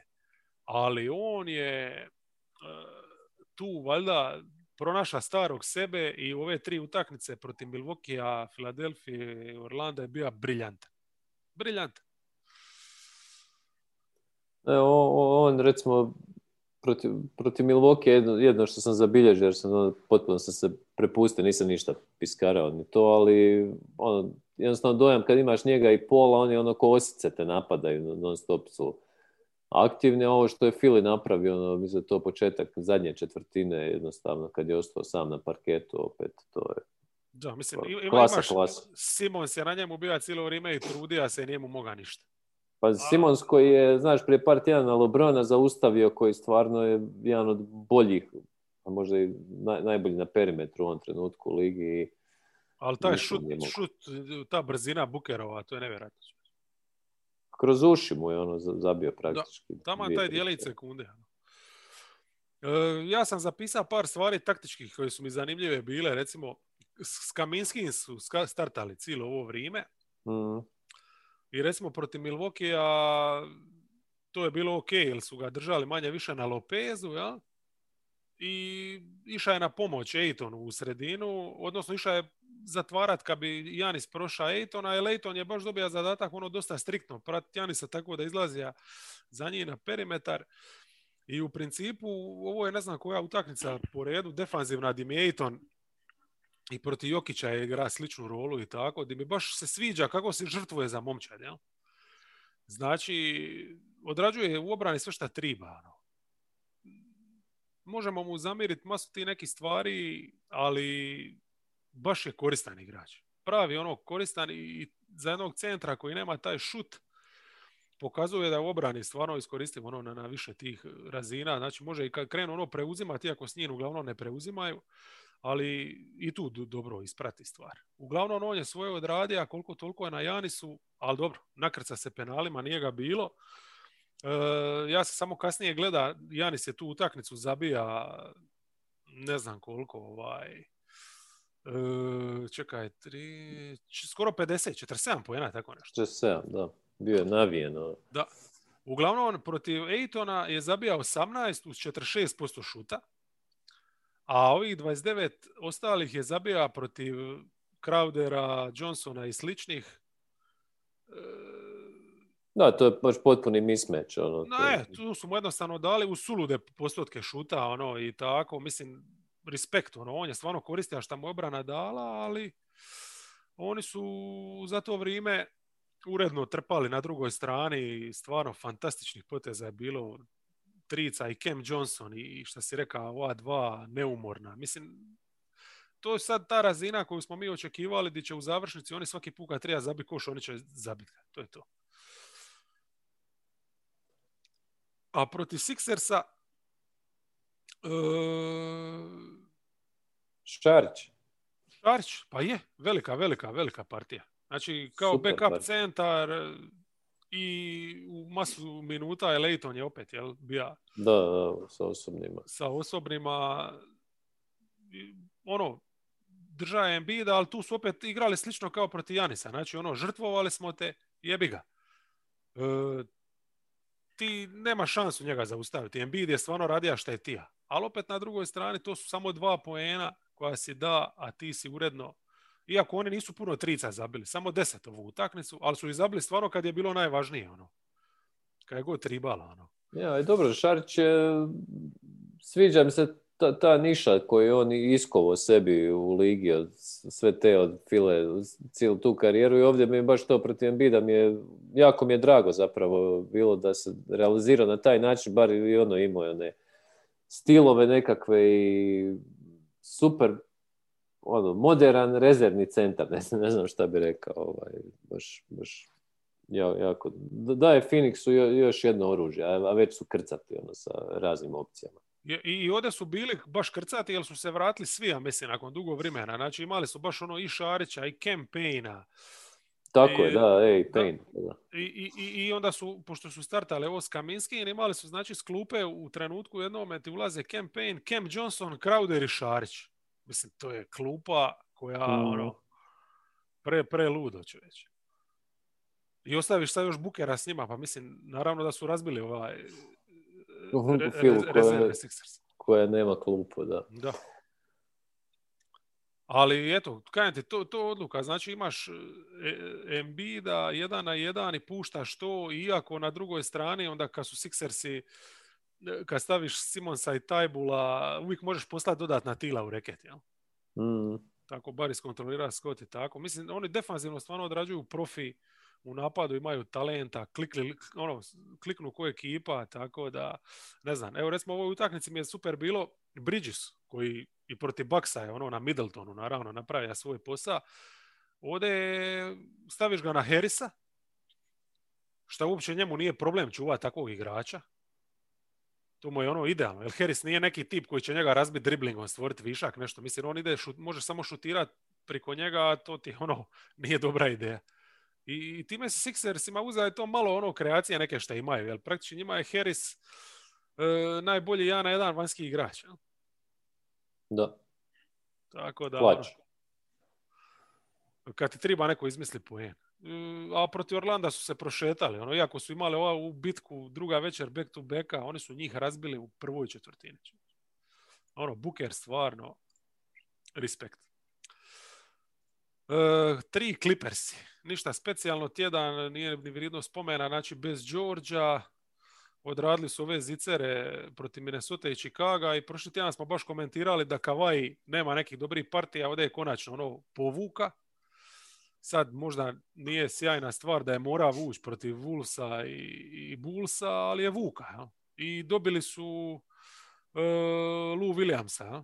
Protiv Chicaga i onda je odigra briljantno i protiv Clevelanda, znači di su čak i odmarali Kawhija i bez Georgea, Lou Williams dovoljan bija za dobiti ovaj. Kawhi je večeras odmara i sad ne znam, to više spada u odmor ili je... Nije odmor. Da.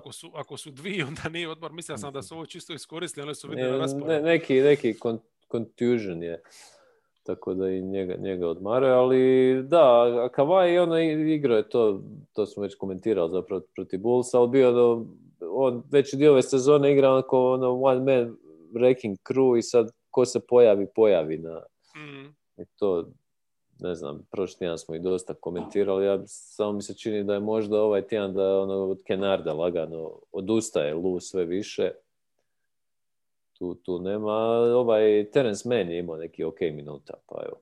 Da, on je za razliku Kennarda bar nešto energije u obrani donese. Tako. Je, on je živo tijelo. Tako, Morris je nešto odigrao. Evo sad ovu zadnju je nešto zabija. Taman je treba neko da bude dvica.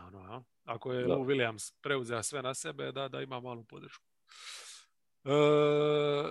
Sad, ja jesam više sklon sam tim tajerima, gledat ove stvari kroz tajere, znači ja i dalje smatram da su Lakersi klasa za sebe, ali obzirom da Utah radi to šta radi, više nekako je i simboličan razlog, ali mislim da zaslužuju bar jedan tjedan biti prvi, tako da su Lakersi 2.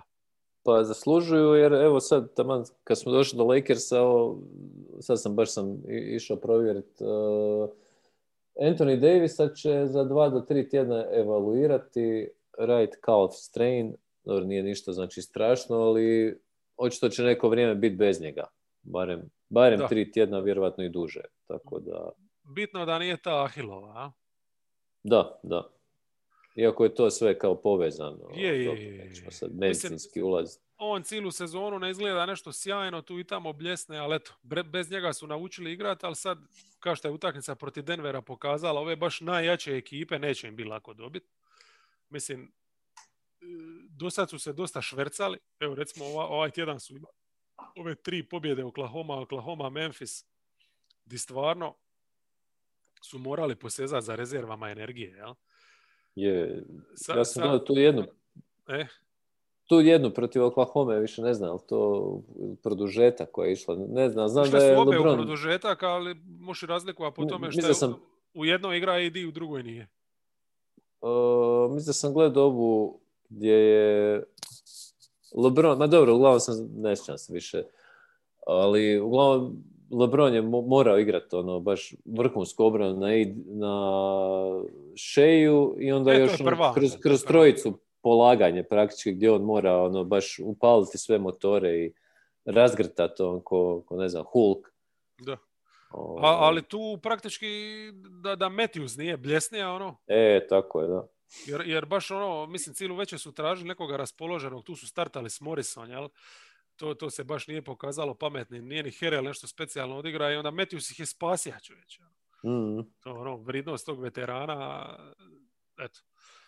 Drugu utakmicu protiv Oklahome, tu su mi djelovali puno uvjerljivije, iako tu su isto, jel, tribali ono produžetak ili Lebrona i to, ali djelovalo su mi uvjerljivije čisto zato što je Harrell bio odličan, znači super su bile te situacije, on i Muscala, jel, u tom drugoj postavi, mislim šta mu je radio, a to je nevjerojatno. Tako da baš su ono Muscalu svaki put kad bi ostao s njim napadali i tako su se praktično održavali ono, u utakmici. Baš ono tipično Lakersovski, oportunisti zadnji. Ono. Sve će iskoristiti mogu.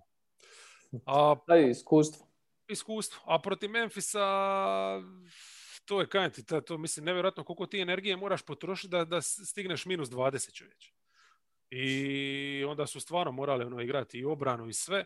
Recimo, svidjelo mi se šta su tu išli svičat. I onda je čak bilo situacija di u drugom poluvremenu kako da riješe Memphis vrlo jednostavno. Zaustaviš Moranta, ja? I onda je Gasol ostaja masu puta na njemu na perimetru. I to nije uspio riješiti, tako da su Lakersi s tim njih izbacili totalno iz ritma, a napad, mislim, Davis, jedan napad LeBron, ostali spreme tu i tamo otvoreni šut i to je to. Mislim, stigli su za tren, nešto što čini se ko ne znam kakva prednost. A ovo protiv Denvera, već sam ti spomenuo, ali da jednostavno to kad je AD otpa nikakve energije. I Utah. Čestitke Juti. 3 Čestitke pobjede. Svima koji vjeruju u Jutu. 3 pobjede. Pazite, Conley ne igra. Imaš Boston, Milwaukee i onda imaš Miami na drugoj večeri back to back. Mislim, da si doma, što je velika stvar. Jer stigneš se ipak i regenerirati lakše i nešto trenirati i ne zamaraš se s tim putovanjima, ali svejedno, mislim, Boston nije u sjajnoj formi, ali ono što je Mitchell napravio, to je bilo baš fantastično. Buckse su očekivao sam borbu. Na kraju praktički nije ni tribalo ni ono što su radili onoj prvoj utakmici u Milwaukeeu kad su ih dobili, gdje su, ako se sjećaš... Svi igrali, ja. Igrali su svi, ali su i masu koristili onu postavu Favors Gobert, jel, da bi zatvorili sredinu. Ovdje je to par šihti bilo, jednostavno nije bilo potrebno ništa, jer Gobert je super igrao obranu, nije ništa specijalno ima ni čuvat.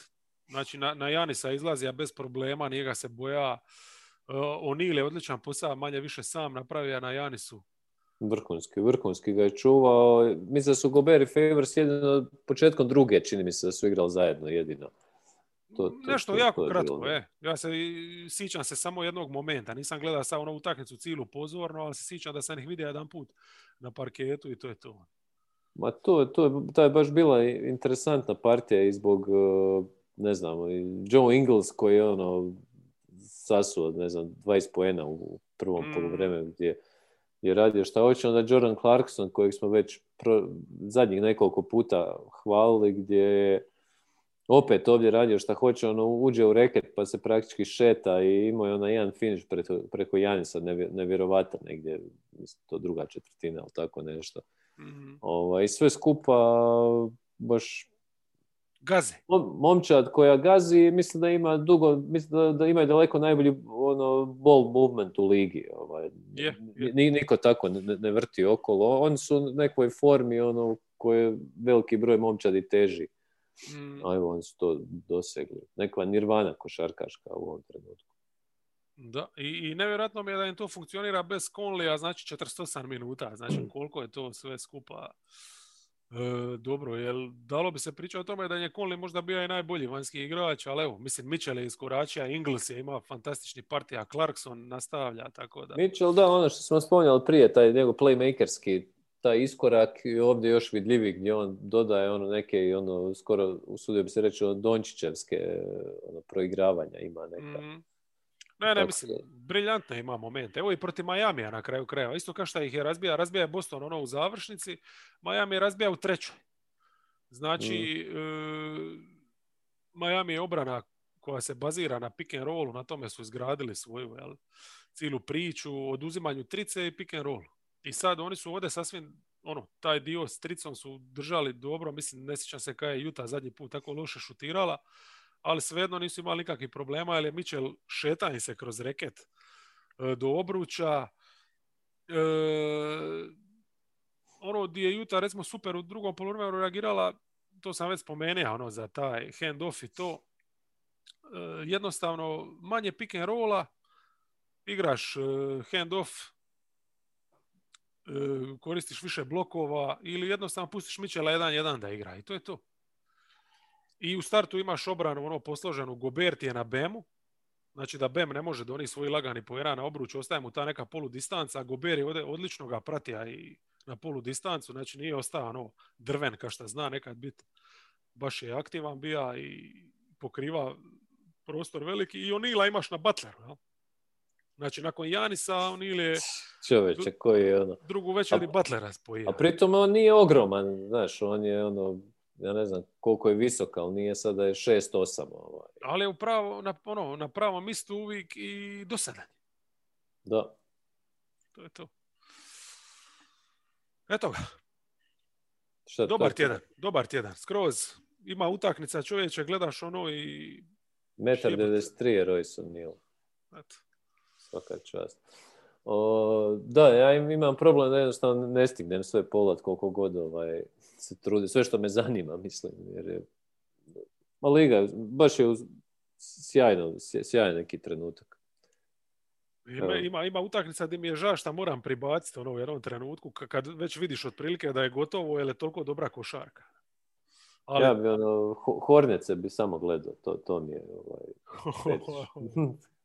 Pogledaj ovo sa Spursima.